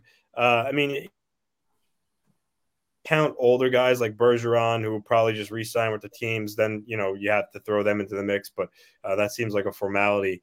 But yeah, I think Hertl and Forsberg, Giroux to an extent, but he might be in the same boat as Bergeron, maybe less so, being that he already stated they're not talking extension, so who knows? But yeah, I can't think of anybody, unless you guys can. I can't think of anybody better than Hertl and Forsberg in this year's free agent class. So, I mean, round, I suppose. I know it's switched a little bit, but in this exact one, best center, yeah, it's definitely Hertl. I mean, do we consider Claude Giroux a center? Do we consider him a winger at this point? Because he's primarily... That's a great question. He's played more wing, but he still takes faceoffs. Well, Couturier takes a lot of faceoffs too. Yeah. So, which says something, because Claude Giroux is a very good faceoff man. And how better? I'm going to have to consider Claude Giroux a wing, because that line for the last 2 or 3 seasons, since 2018, that line has been Couturier, Giroux, and Voracek. Mm-hmm. So I'm going to consider Claude Giroux a winger. I'm with Anthony on Bergeron. I don't think he makes it there. And I think even if he does, he's re-signing there, and it's more like a formality than anything because I can't see him going anywhere else. So I'm going to say round here and say Hurdle's the best. I don't know. If you would have said forward, I would have gone with Forsberg, but center, definitely Hurdle. All right. And one last one. If any of you guys watched some of the games last night, ESPN made a triumphant return to broadcasting hockey. Philk? I'm buying everybody around there. I thought their presentation was great. I think the only problem they had really was in the Seattle-Vegas game with the microphones early on in the game. Something that it sounded like it was echoing. I know other people on Twitter I saw that I followed were asking the same question, and they thought it was just their TV. Nope, that was ESPN. But I mean, Butchie and AJ and Bush were all great together. They were fantastic. They were fantastic together. Those three. Butchie's energy is unparalleled, really, at this point. I say in terms of the active play-by-play guys. I mean, it was great to have Steve Levy with Mess, Shelley, and the mullet himself, Barry Melrose. I thought that was awesome. That brought back so many good memories of my childhood with Levy and Melrose, and then bringing on Mess and Shelley. That was great. And then just the first crew, it was really cool to have Chicken Parm back. I love Ray Ferraro. I loved Ferraro on TSN with his World Junior and NHL coverage in TSN.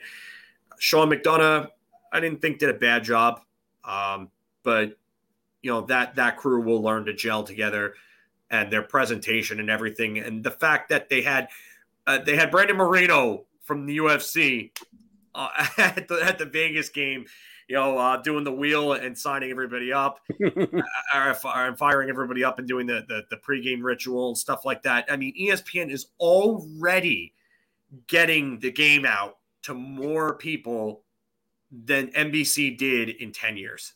And ESPN's had it back for what? How long so far? Yeah, so, and NBC made it basically the center of their sports coverage, but they didn't mention it as much on Sunday Night Football and stuff like that. Like, really? No. How are they not doing that? Yeah, you figured they would, but they never did, which was just amazing. And then just the video with the theme song. Oh, please. You right. Just you hit me right in the feels with it. Well, I'm buying everybody around on this, and I got to tell you, this is sort of reminiscent of the 90s when Fox came in and they had an opportunity to change things around. I'm just going to pull Anthony out for a minute, and when he gets back in, he'll just come back in. But where Fox had a chance to inject some more energy and ESPN still did their thing, hopefully that's exactly what we're going to be seeing, guys, because AJ Malesko did a great job. AJ's great. I mean, she really is. She's fantastic. They're going to be bringing in a lot of hockey personalities, but ESPN is probably going to be the more straight-laced one. And there he is. There's the man himself. And then it's going to have TNT. Hopefully TNT is the one that's just weird stuff and funny things. So there you go. Anthony? Sorry, I take a call. Around. You are allowed to take calls. It's okay. ESPN did a great job. I thought Butcher Gross was great. I liked Ray Ferraro. I liked the presentation and then the music. I mean, how can you not love the music? The music just gave you chills thinking about when you were a kid. It was awesome, and you know it's already paying dividends. I mean, you see, I didn't see it because I was away and I didn't watch the game, but I saw that Crosby was on halftime on Monday Night Football. All right. That would have never happened if the NHL wasn't on ESPN, and also too.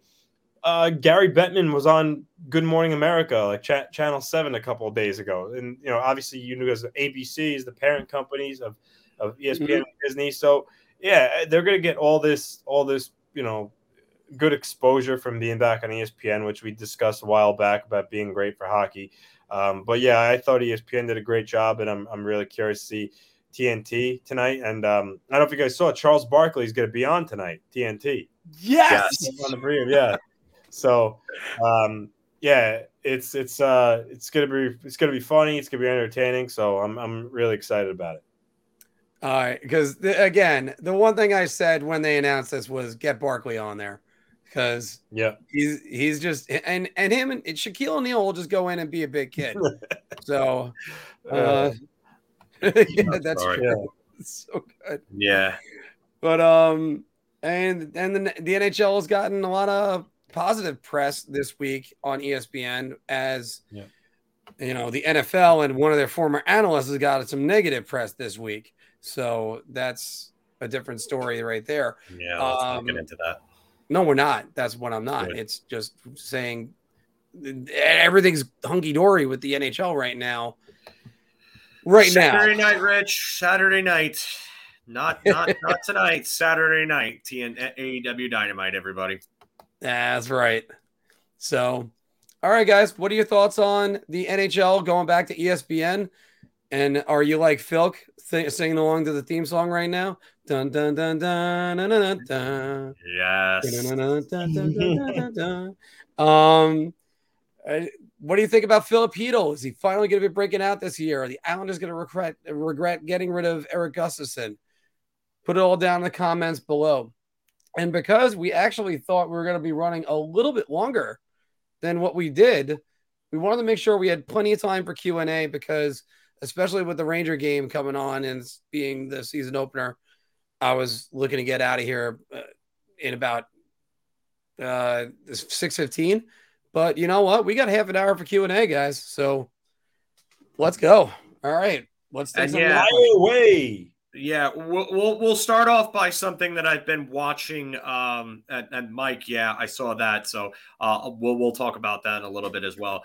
But yes, Darren Dreger had just tweeted probably about, I would say 40 minutes ago or so, that there is good interest in Vitaly Kravtsov. I'm told he's willing to play in the AHL with another NHL club and consider a one-year agreement around his qualifying offer for next season. However, the Rangers are expecting the potential of top six talent in return via trade. Let me just tell you. That's why I think Dylan Strome might end up being an option.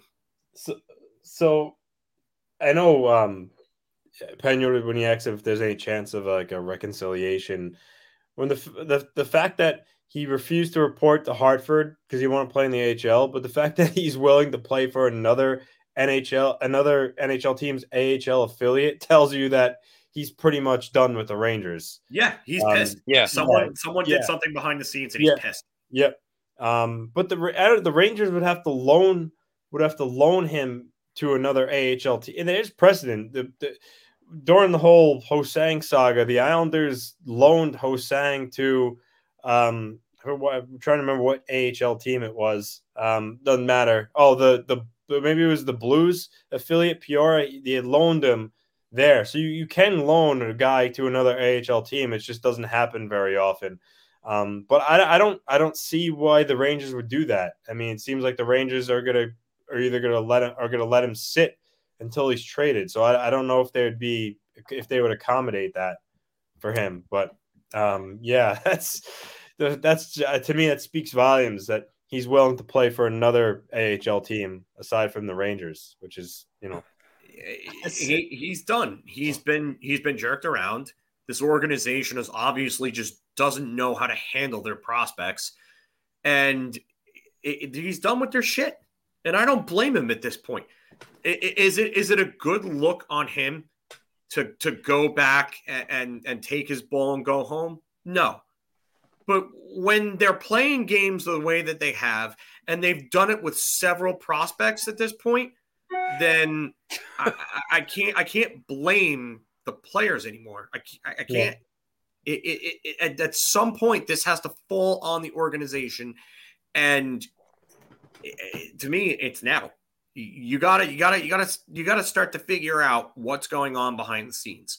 Something is not right, and the organization is to blame as well. And honestly, they're more to blame than the player at this point.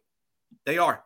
Like Rich, I get your sentiments, but you have to understand that it does. While to you it seems like he's being a baby or sulking about it, you have to think of like where. So again, he's a Russian player. A lot of these guys, to them, it doesn't make sense to go play in the AHL where they're making peanuts. They don't speak the language.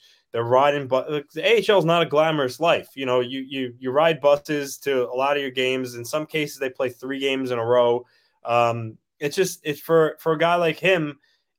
I could see why he wouldn't want any part of it. And then on top of that, when you add on the fact that he made it seem like he was going to make the team, I can understand why he's upset. So that's why I don't blame Krasov. I don't think he's being a baby or anything like that. I think he's tired of the organization's crap, for better word, and he's not and he's done with it.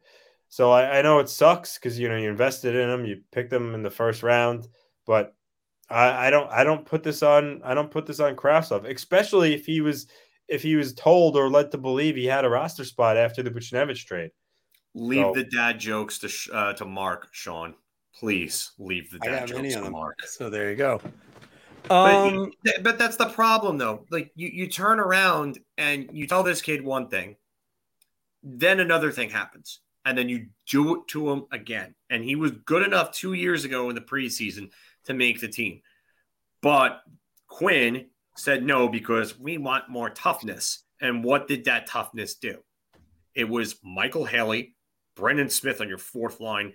And that line was an absolute, unmitigated disaster. They were terrible. And the team got better when that 4th line was improved by Phil DiGiuseppe. Yikes. Yeah. So, you say it's not a matter of being a baby and being professional. How about we start shifting a little bit of a blame to the organization and hold them accountable for not being professional and hold them accountable for botching things and hold them accountable for making the wrong decisions and handling their players the wrong way.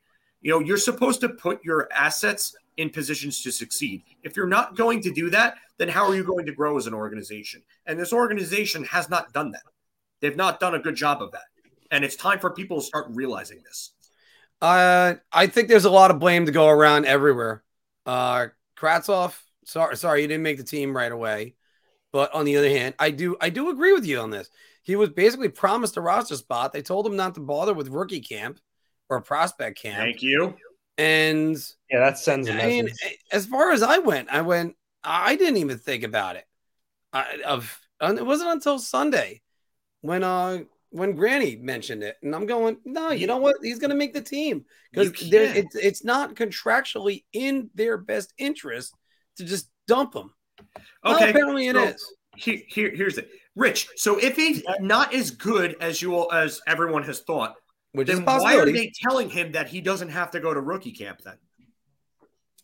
Can you answer that question? Can you answer that question in good faith?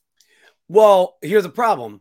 We don't know if they thought that right away. And then he got to camp and he wasn't exactly okay. So that's on them for not doing their due diligence and telling him that beforehand. Yeah. So that I agree with. They screwed up either way. And that this comment right here, you can also tie back to the pick itself. Again, they kind of went off the board with him. They could have had Wahlstrom, they could have had Noah Dobson, they could have had Joel Farabee, Joel Farabee's been great with Philly. Yep. So if it was a matter of, I just think there's so many things that could be tied into this.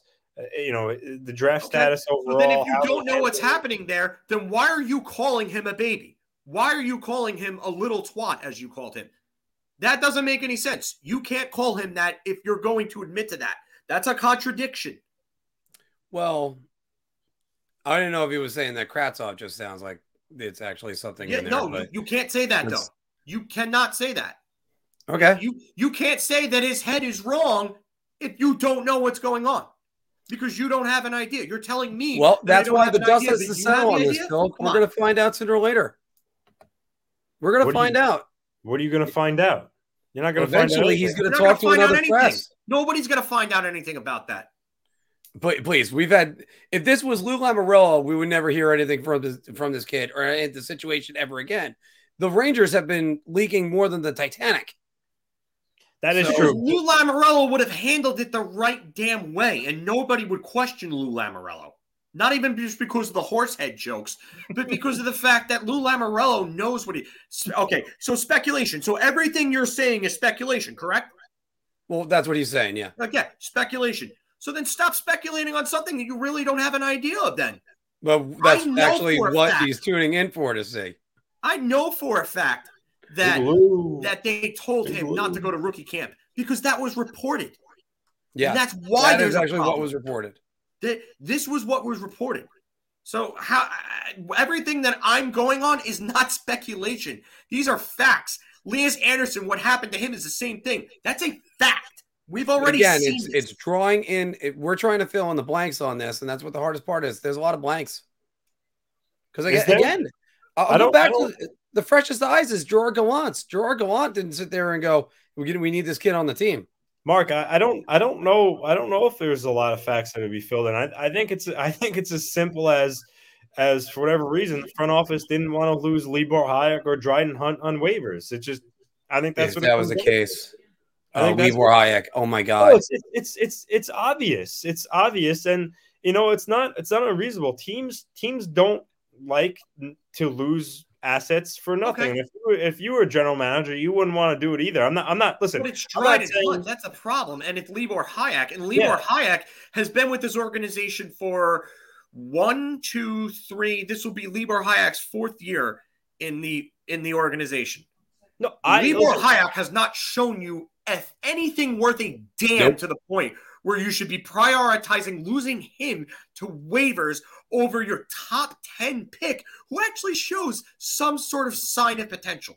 That's just backwards asset management. I totally agree with you. I'm just saying I think that's teams don't like to lose assets for nothing, regardless of what we think of them, and they didn't want to expose any of them to waivers. I mean, look at the ridiculousness of what Big Lou went through just to avoid sending Kiefer Bellows on waivers. The guy didn't register his contract until after rosters were due. Yep.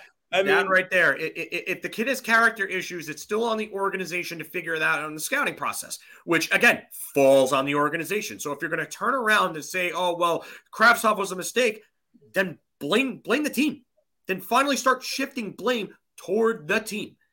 And not only that, but if something happened between the time that they told him that he didn't have to go to rookie camp and now, then again, I will refer back to the point that I made right before that. You should have never told him that he didn't have to go to rookie camp with a new head coach. Yeah. Now, part of it is, and we had this, I had this conversation earlier. But part of it also is Kravtsov's not being a team player. He didn't make it right away. I just don't understand why he's not on the NHL roster. We're carrying 8 defensemen. I know why they're carrying 8 defensemen, because Jared Tenorti is about as good as a cone, and then Libor Hayek is the next man up. Really? But again, look at what you're saying. They're carrying 8 defensemen. You had to know, and everybody had to know, that Jared Tenorti, Ryan Reeves, Sammy Blais, Barclay Goodrow, and a lot of the guys that they brought in for the muscle and the grit were going to be playing opening night against the Capitals because of the whole Tom Wilson thing. That's fine. That is completely understandable. But what does Libor Hayek give you there? And why was he not sent down? That's what I want to know. Because by the way, I got to stop. I got to stop and say one thing real quick, guys. We have our first momentous moment. We have a super chat. Thank you very much. Thank you for donating. And one of the reasons why we do this is for you guys. Very much. Anthony. I mean, Phil, to answer your question, it's pretty simple. They didn't want to risk exposing Hayek on waivers, and it's just again bad asset management. Yeah, it is bad asset management, because now you kept a player who probably would have cleared, and now you lost a top 10 prospect. Merch, yes. that more merch will be coming at some point. So. And I wouldn't call him a bust. Is Philip Zadina a bust from that same draft class? Zadina hasn't had much success yet either, but all these kids are still young. So I think it's still a little too early to call him a bust. If you want to call anybody a bust, maybe Nolan Patrick or Cody Glass. I mean, they haven't really developed, but I wouldn't say Kravtsov's Nolan Patrick's actually had a couple of decent seasons at the NHL level. Nolan Patrick needed a change of scenery. And you know what? Yeah, and thank you. I appreciate that you love my passion. But I'm gonna call it how I see it. So you can't say things like Kravtsov is a bust.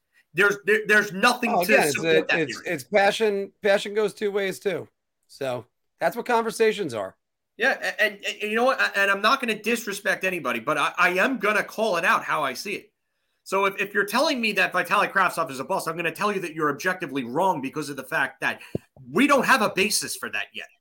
There's no baseline yet. You want to come back in 3 years and Vitaly Kravtsov's in the KHL? Yeah, then Vitaly Kravtsov's a bust at that point. Fine, no problem. But at this point, jury's still out. And again, it can't be just oh, well, okay, here we go. This is say they're not wanting to admit Gorton blew the McDonough trade. It doesn't matter what the trade is because the key part of that trade is Nils Lundkvist. That's what matters. Libor Hajek was supposed to be part of the solution. He's not. Brett Howden was supposed to be part of the solution. He's not. And Vlad Namestnikov was supposed to have any value. He didn't. He had a second-round pick. So all that stuff doesn't matter. The only thing that matters is the development of Nils Lundkvist. That's the only thing that matters about that trade. And yeah, and you know what? The trade's already an L. You want to know why? Because you traded away JT Miller. And yes, JT Miller himself said that it took him the trade to Vancouver to really realize that he needed to wake up and take things a little more seriously. Fine. But you traded Miller away from Namestnikov. You missed on Howden. You missed on Hajek. The trade's already an L, and Tampa Bay got the best player out of it and won 2 cups, partially because of that trade. But just take the loss, move on from that, admit that you made a mistake, and try to get what you can get out of Nils Lundkvist.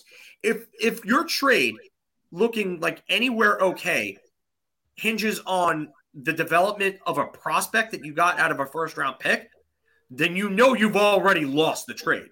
So I can't say that even if Nils Lundkvist develops, that it's a win. If he develops and he develops into the key contributor that we all think that he can be, at that point, it's only a little bit of a loss as opposed to a complete disaster. It's a question of you don't know what it's going to be when you initially make the trade. And then when it happens, can you develop that player? And that's on 2 things. It's on the organization and the player. The player needs to buy into what the organization wants him to do. And it's whether or not the player can live up to that expectation. Yeah, and this is a funny one. Would we rather Anderson and Kravtsov pans out in hopes to get to the front office fine? No, you know what? Honestly, at this point, I don't even know what to say there, because either way, it's a lose. I don't want the organization to I don't want it to be like, okay, you screwed up and the Ranger fans saving sanity. I want what's best for my team. And I don't think the organization knows what's best for the team right now, or they think that they have an idea and they're completely off the mark on it. I'm going to change around your wording on this just a little bit. Not that I would hope that they're busts. I would hope that the talent evaluators are right, because if the talent evaluators aren't evaluating the talent properly, that's a bigger problem. That's a much bigger problem. And here's a question for you. Who's the last guy that left the New York Rangers and you went, oh, God, that was a mistake? JT Miller. All right. Yeah, but JT Miller still took some time. I mean, even with JT Miller, I went, His first year in Vancouver, so it really only took like 2 years. Yeah, but it took 2 years after being in Tampa Bay for a few more years. I mean, all right, so fine, JT Miller. But, I mean, I wasn't really that big on Kevin Hayes. And Johnny brings up a good point here. This is it. You don't agree with the demotion or agree with him not taking the demotion, but he definitely has a right to be upset. He's right to be upset, but the thing is did he go, hey, I'm not on the team, I want to be traded? Or did he take some time to consider that? And his path up the ladder might be blocked. That's something that people have to consider. Maybe that's part of it. Whether you're New York Yankees shortstop for if that's the case, why are you trading away Pavel Buchnevich for Sammy Blais and a second-round pick? With the expectation that Vitaly Kravtsov is going to come up and be a core contributor for you going forward, only to have Vitaly Kravtsov somehow not make the team when you need offense. I get Chris Kreider's moved over, but why is Chris Kreider, who's going to be traded in probably about 3 years, a priority over a guy who's supposed to be a big part of your future? It's a good question to ask, because if Kravtsov didn't have to play with Brett fucking Howden last year and could have showed off what he did, because the only highlight we have of him is we got his disallowed goal. We have the goal that he scored for his first NHL goal. I think there was one more, but then there was the one in Boston at the very end of the year. So, and the one in Boston looked like he sniped it. So, I'm with Rich on this. And I agree with you 100%. Yeah, there's no way that you're going to try to pull wool over my eyes and tell me that Dryden Hunt and Julien Gauthier outplayed Vitaly Kravtsov handily to the point where Vitaly Kravtsov had to be sent down. I'm sorry, but there's no way in hell you're ever going to get that one over on me. And Johnny, I agree with you on this. No player should ever quit on his teammates. Well, yeah, they're not exactly his teammates yet. But yeah, that's the thing. They're not his teammates, and he's not quitting on them. He's not, because he's quitting on the organization. But then again, stuff like this happens, and a guy reconsiders, comes back. Like if the Rangers get an injury tomorrow, let's say they get an injury. Let's say it's let's say Ryan Reeves breaks his hand, breaking Tom Wilson's face today, as we all hope.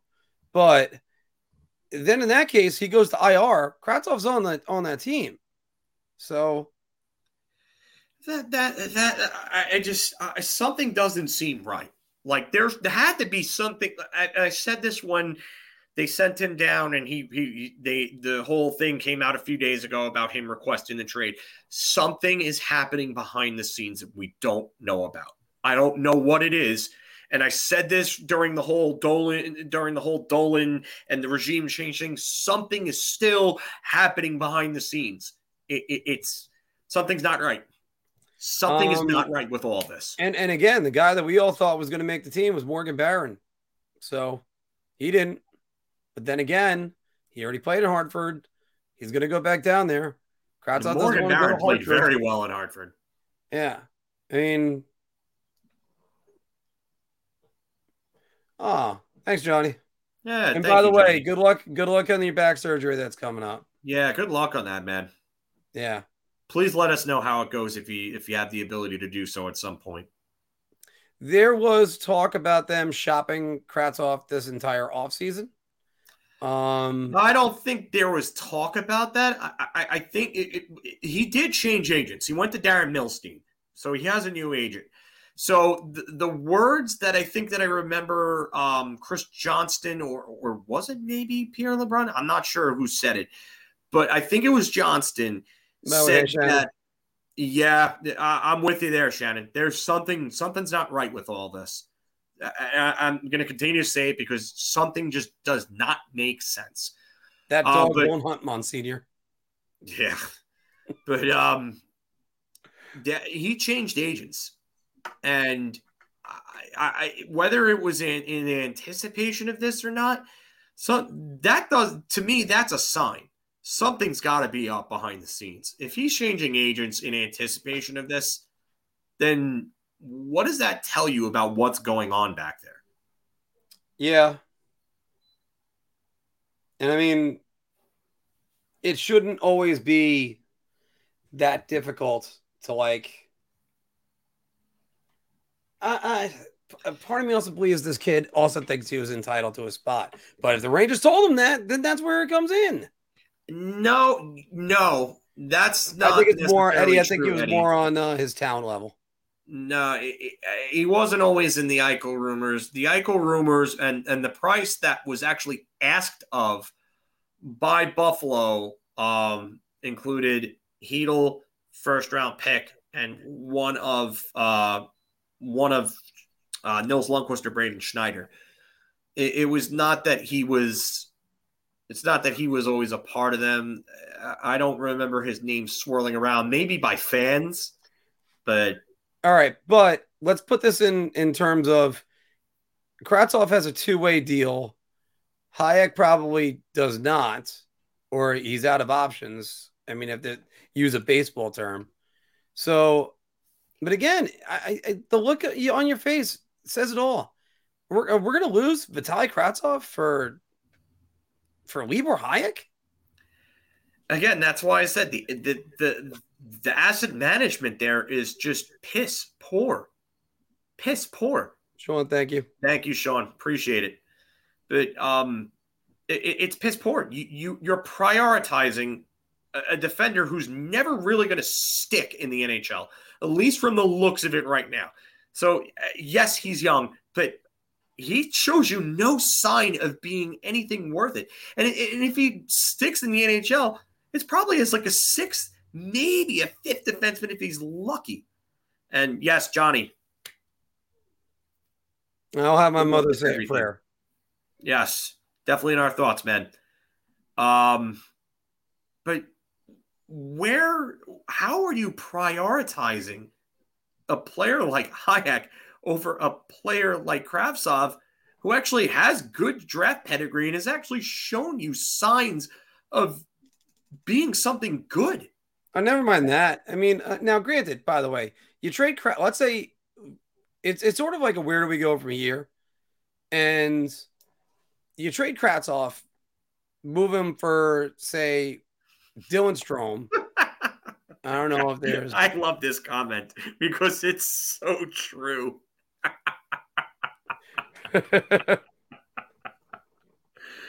And yeah, Rich is right. Gallant had to have input, but yeah, I don't know. And again, if you had the fresh pair of eyes, let me just say this as a positive thing. And I am fishing completely on this. I don't think my eyes bulging out of my head could have said it more. Let's say hypothetically he looks at Dryden Hunt and sees another Riley Smith and he wants to keep him on the team. That could be possibly it. Or, again, Kravtsov impressed but didn't wow, and other guys wowed. It could be that simple too. Now, but the problem is, this comment right here. I want to get to Johnny's right after, just because. Yeah, but this is it. There's no spot here going forward for him. So why are you prioritizing him? Johnny, for you first, you click on where you make the comment. There's a $sign that's right below that, or I think you could hit thanks on the bottom of the video. So we'll see about that. Well, you know what? Let's go back. We're going to go back to this. I've said this yesterday in all of our group chats, including one with Statboy Steven. The only way to me that Hayek should be on this roster is if somehow he becomes Selma Hayek. Get him the fuck out of here. He's not going to be anything more than a sixth defenseman, possibly at best. Thank you, Petey. Thank you, Petey. Much appreciated. It's that simple. What are you doing? If you're risking this, there's plenty of blame to go around in this situation as we keep talking about. But okay. It's just I'll go to Bobby Ganoush's point here. Okay. Even if Dryden Hunt looked good in training camp, which I'm not saying he looked bad. I don't think he looked great. He wasn't an eye opener. He didn't look bad, but he's still a fringe NHL player. Why are you prioritizing that over the development of a top 10 pick? Why? Give me a reason why that you would prioritize somebody who has zero or next to zero chance of being a key contributor to this team's future over a player that has a somewhat significant chance. Let me go further into that. You got a guy who's already been traded from one organization to another. Oddly enough, by the way, Hayek was traded to the Tampa Bay Lightning. Hold on. He answered. Hold on. So I got a follow-up question to that.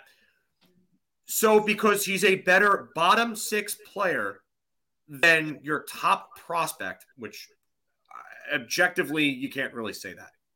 Otherwise, you're going on an age-old stereotype that really doesn't apply anymore in today's NHL, if that's why you're saying that. Yeah. So if that's your logic, you want to risk the development of an asset that could be something good for you for a third liner? Oh my God. I can't. I mean, again, so then you get, so never mind that, because again, let's be honest. The ceiling on Kravtsov is top six winger. So but we already know the ceiling on Hayek. Hayek has already been through the Arizona organization, the Tampa organization. He's been through the Rangers organization. Yeah, because he was traded for DeAngelo. No, Hayek was a Tampa draft pick. Oh, my bad. Well, he was traded for Tony DeAngelo. I do know that.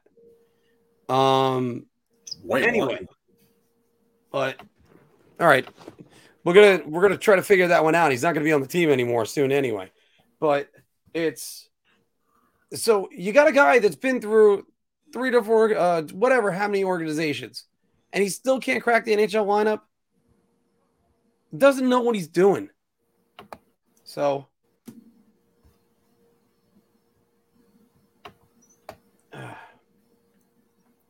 By the way, everybody, what's your predictions on opening night tonight? Are the Rangers going to win tonight?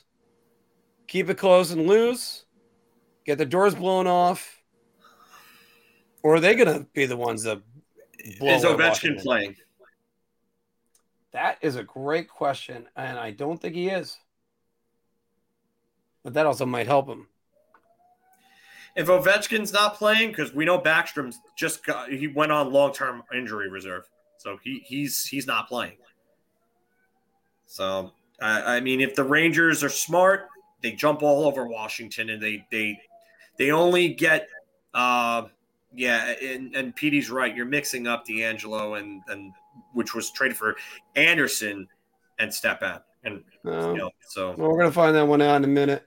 By the way, Libor Hayek, a career 3 goals, 7 assists over the last 3 seasons. Yay, definitely. But here's the issue.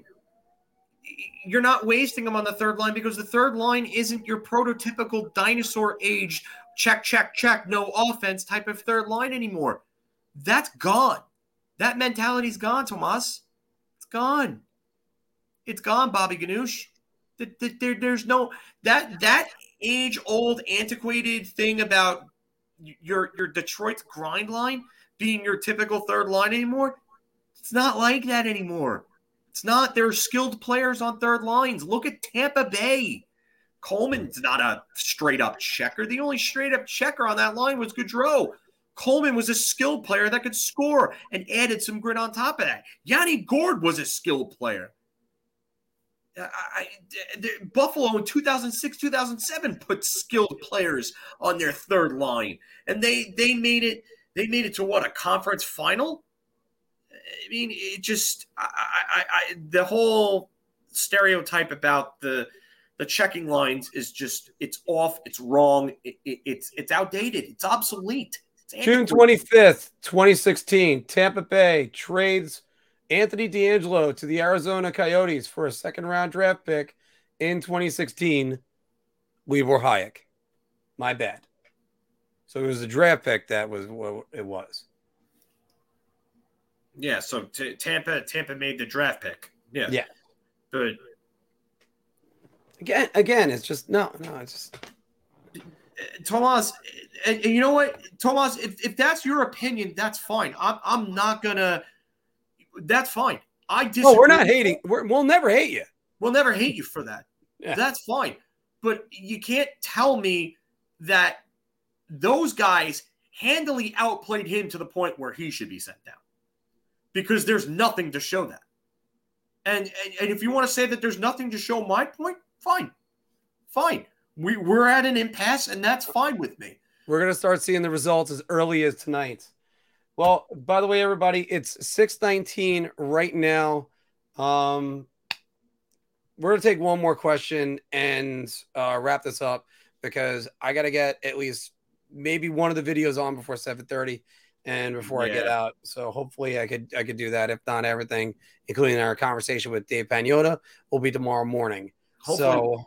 Thanks, Shannon. Thank you very much. Shannon's already been supporting me way too much. But then again, that's what the Vodka's for. Heedle scores 2. I'm on board with that, Shannon. I hope you're right. There you go. Okay, who scores the first goal? Wow. By the way, Musics, by the way, haven't seen you in a bit. Now, wasn't it like 3 years in a row where the Rangers scored on the first shot of the season? 2007, 7 and 8. And I think it happened on 9 too. Like 2 of them were Michael Yager. Right? Yager did it. Yager did it, I think, 2 years in a row. I think 7 and 8 Yager both did it, and I was there at both those games. Now, I could care less who actually does it. This is the guy that I want to score that goal. Yeah, let's go on that. I think we can all agree on that. Scores the first goal under this new regime. We're not talking about Vitaly Kravtsov anymore, and possibly never again, because this guy, he's got unlimited potential. By the way, the Pierre Turgeon comment is Anthony probably putting that in, because that's Anthony. That's what he does. He'll randomly put Pierre Turgeon from time to time. And Everest, no, Drury's not gone. Drury's it'll take more than that. It'll take much more, and I think it would have to be an epic failure, and that would be news. That would be funny. But this was the comment I was trying to click on, and then Dave's came up. And I just want to give you a disappointed face right now. Thank you, Rich. Way, thank you very much. Appreciate it. And as I said before, we have other projects that are going to be in development, other channels that are going to be coming from us, all under the media company that we're starting. And yes, I keep announcing it because I promise I will get better lighting. Yes, we're going to work on that too. But Mr. John Volkowski will be definitely hosting a wrestling channel. But there's so much more that we got going from this. Like we said, in our 1 year video, it's just the beginning. There's going to be so much more. Thank you, Tomas. And yeah, Tomas, again, you know, when we did this for a lot of reasons, not just. He's still in the green room, by the way. He's still in I know. Theater. That's why I'm saying he's the one that's doing Pierre Turgeon, Benoit Hogue. But yeah, so both of those are absolutely accurate, Dave. Yes. So, but we still got so many other projects that we're working on, and there's going to be a lot more of us in one way, shape, or form on the other, and still more, much more things that we want to add. We did the what if with Mario Lemieux last. As a matter of fact, it was all me, so it was even weirder. And yeah. So if you guys got extra suggestions, there is Mr. LaRocco. One more moment. Derek King, Patrick Flatley. They're good. I love Derek King. Dave Shazowski, Dean Chanouth. How did the Islanders always have guys with annoying names? Weirdest name, Scott Sissons. And here comes Brad Delgarno. Baumgartner. Yeah. Some funny names. Baumgartner, more like Bumgardner. But yes. Guys. Bobby Bourne. You want to talk about a guy that could absolutely Bobby Bourne could skate. Oh my God, he could absolutely skate. And my uncle has actually seen that in person. Yeah. Yeah. He told me that Bobby Bourne could absolutely fly on the ice. And my uncle got to actually skate with him years ago when the Islanders would go to Long Beach in the offseason and play at the Long Beach rink. My uncle was scouted, and he had a full ride to Northeastern and got to play against a bunch of guys: Mullins, McPhee, Tonelli, Nystrom, Bobby Bourne. So first goal for Isles, you think will be Anders Lee, Shannon? So I'll note that. I think the Islanders. I think you know what? I think the Islanders' first goal is probably going to be JG Pageau. I'm going to say Pageau. That would make Anthony happy. I don't know why specifically Anthony. And thank you, Granny. We appreciate that. Enjoy your hunts. A real good friend of mine is a bow hunter, and I'm waiting for him to get some venison for us because he makes some damn good venison. Yeah, he had made some venison chili too, which I want to try. So. Do you know what happens when you bring home venison? What? Your wife says, "Oh dear." I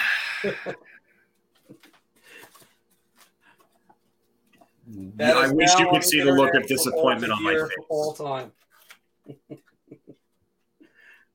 Yeah, but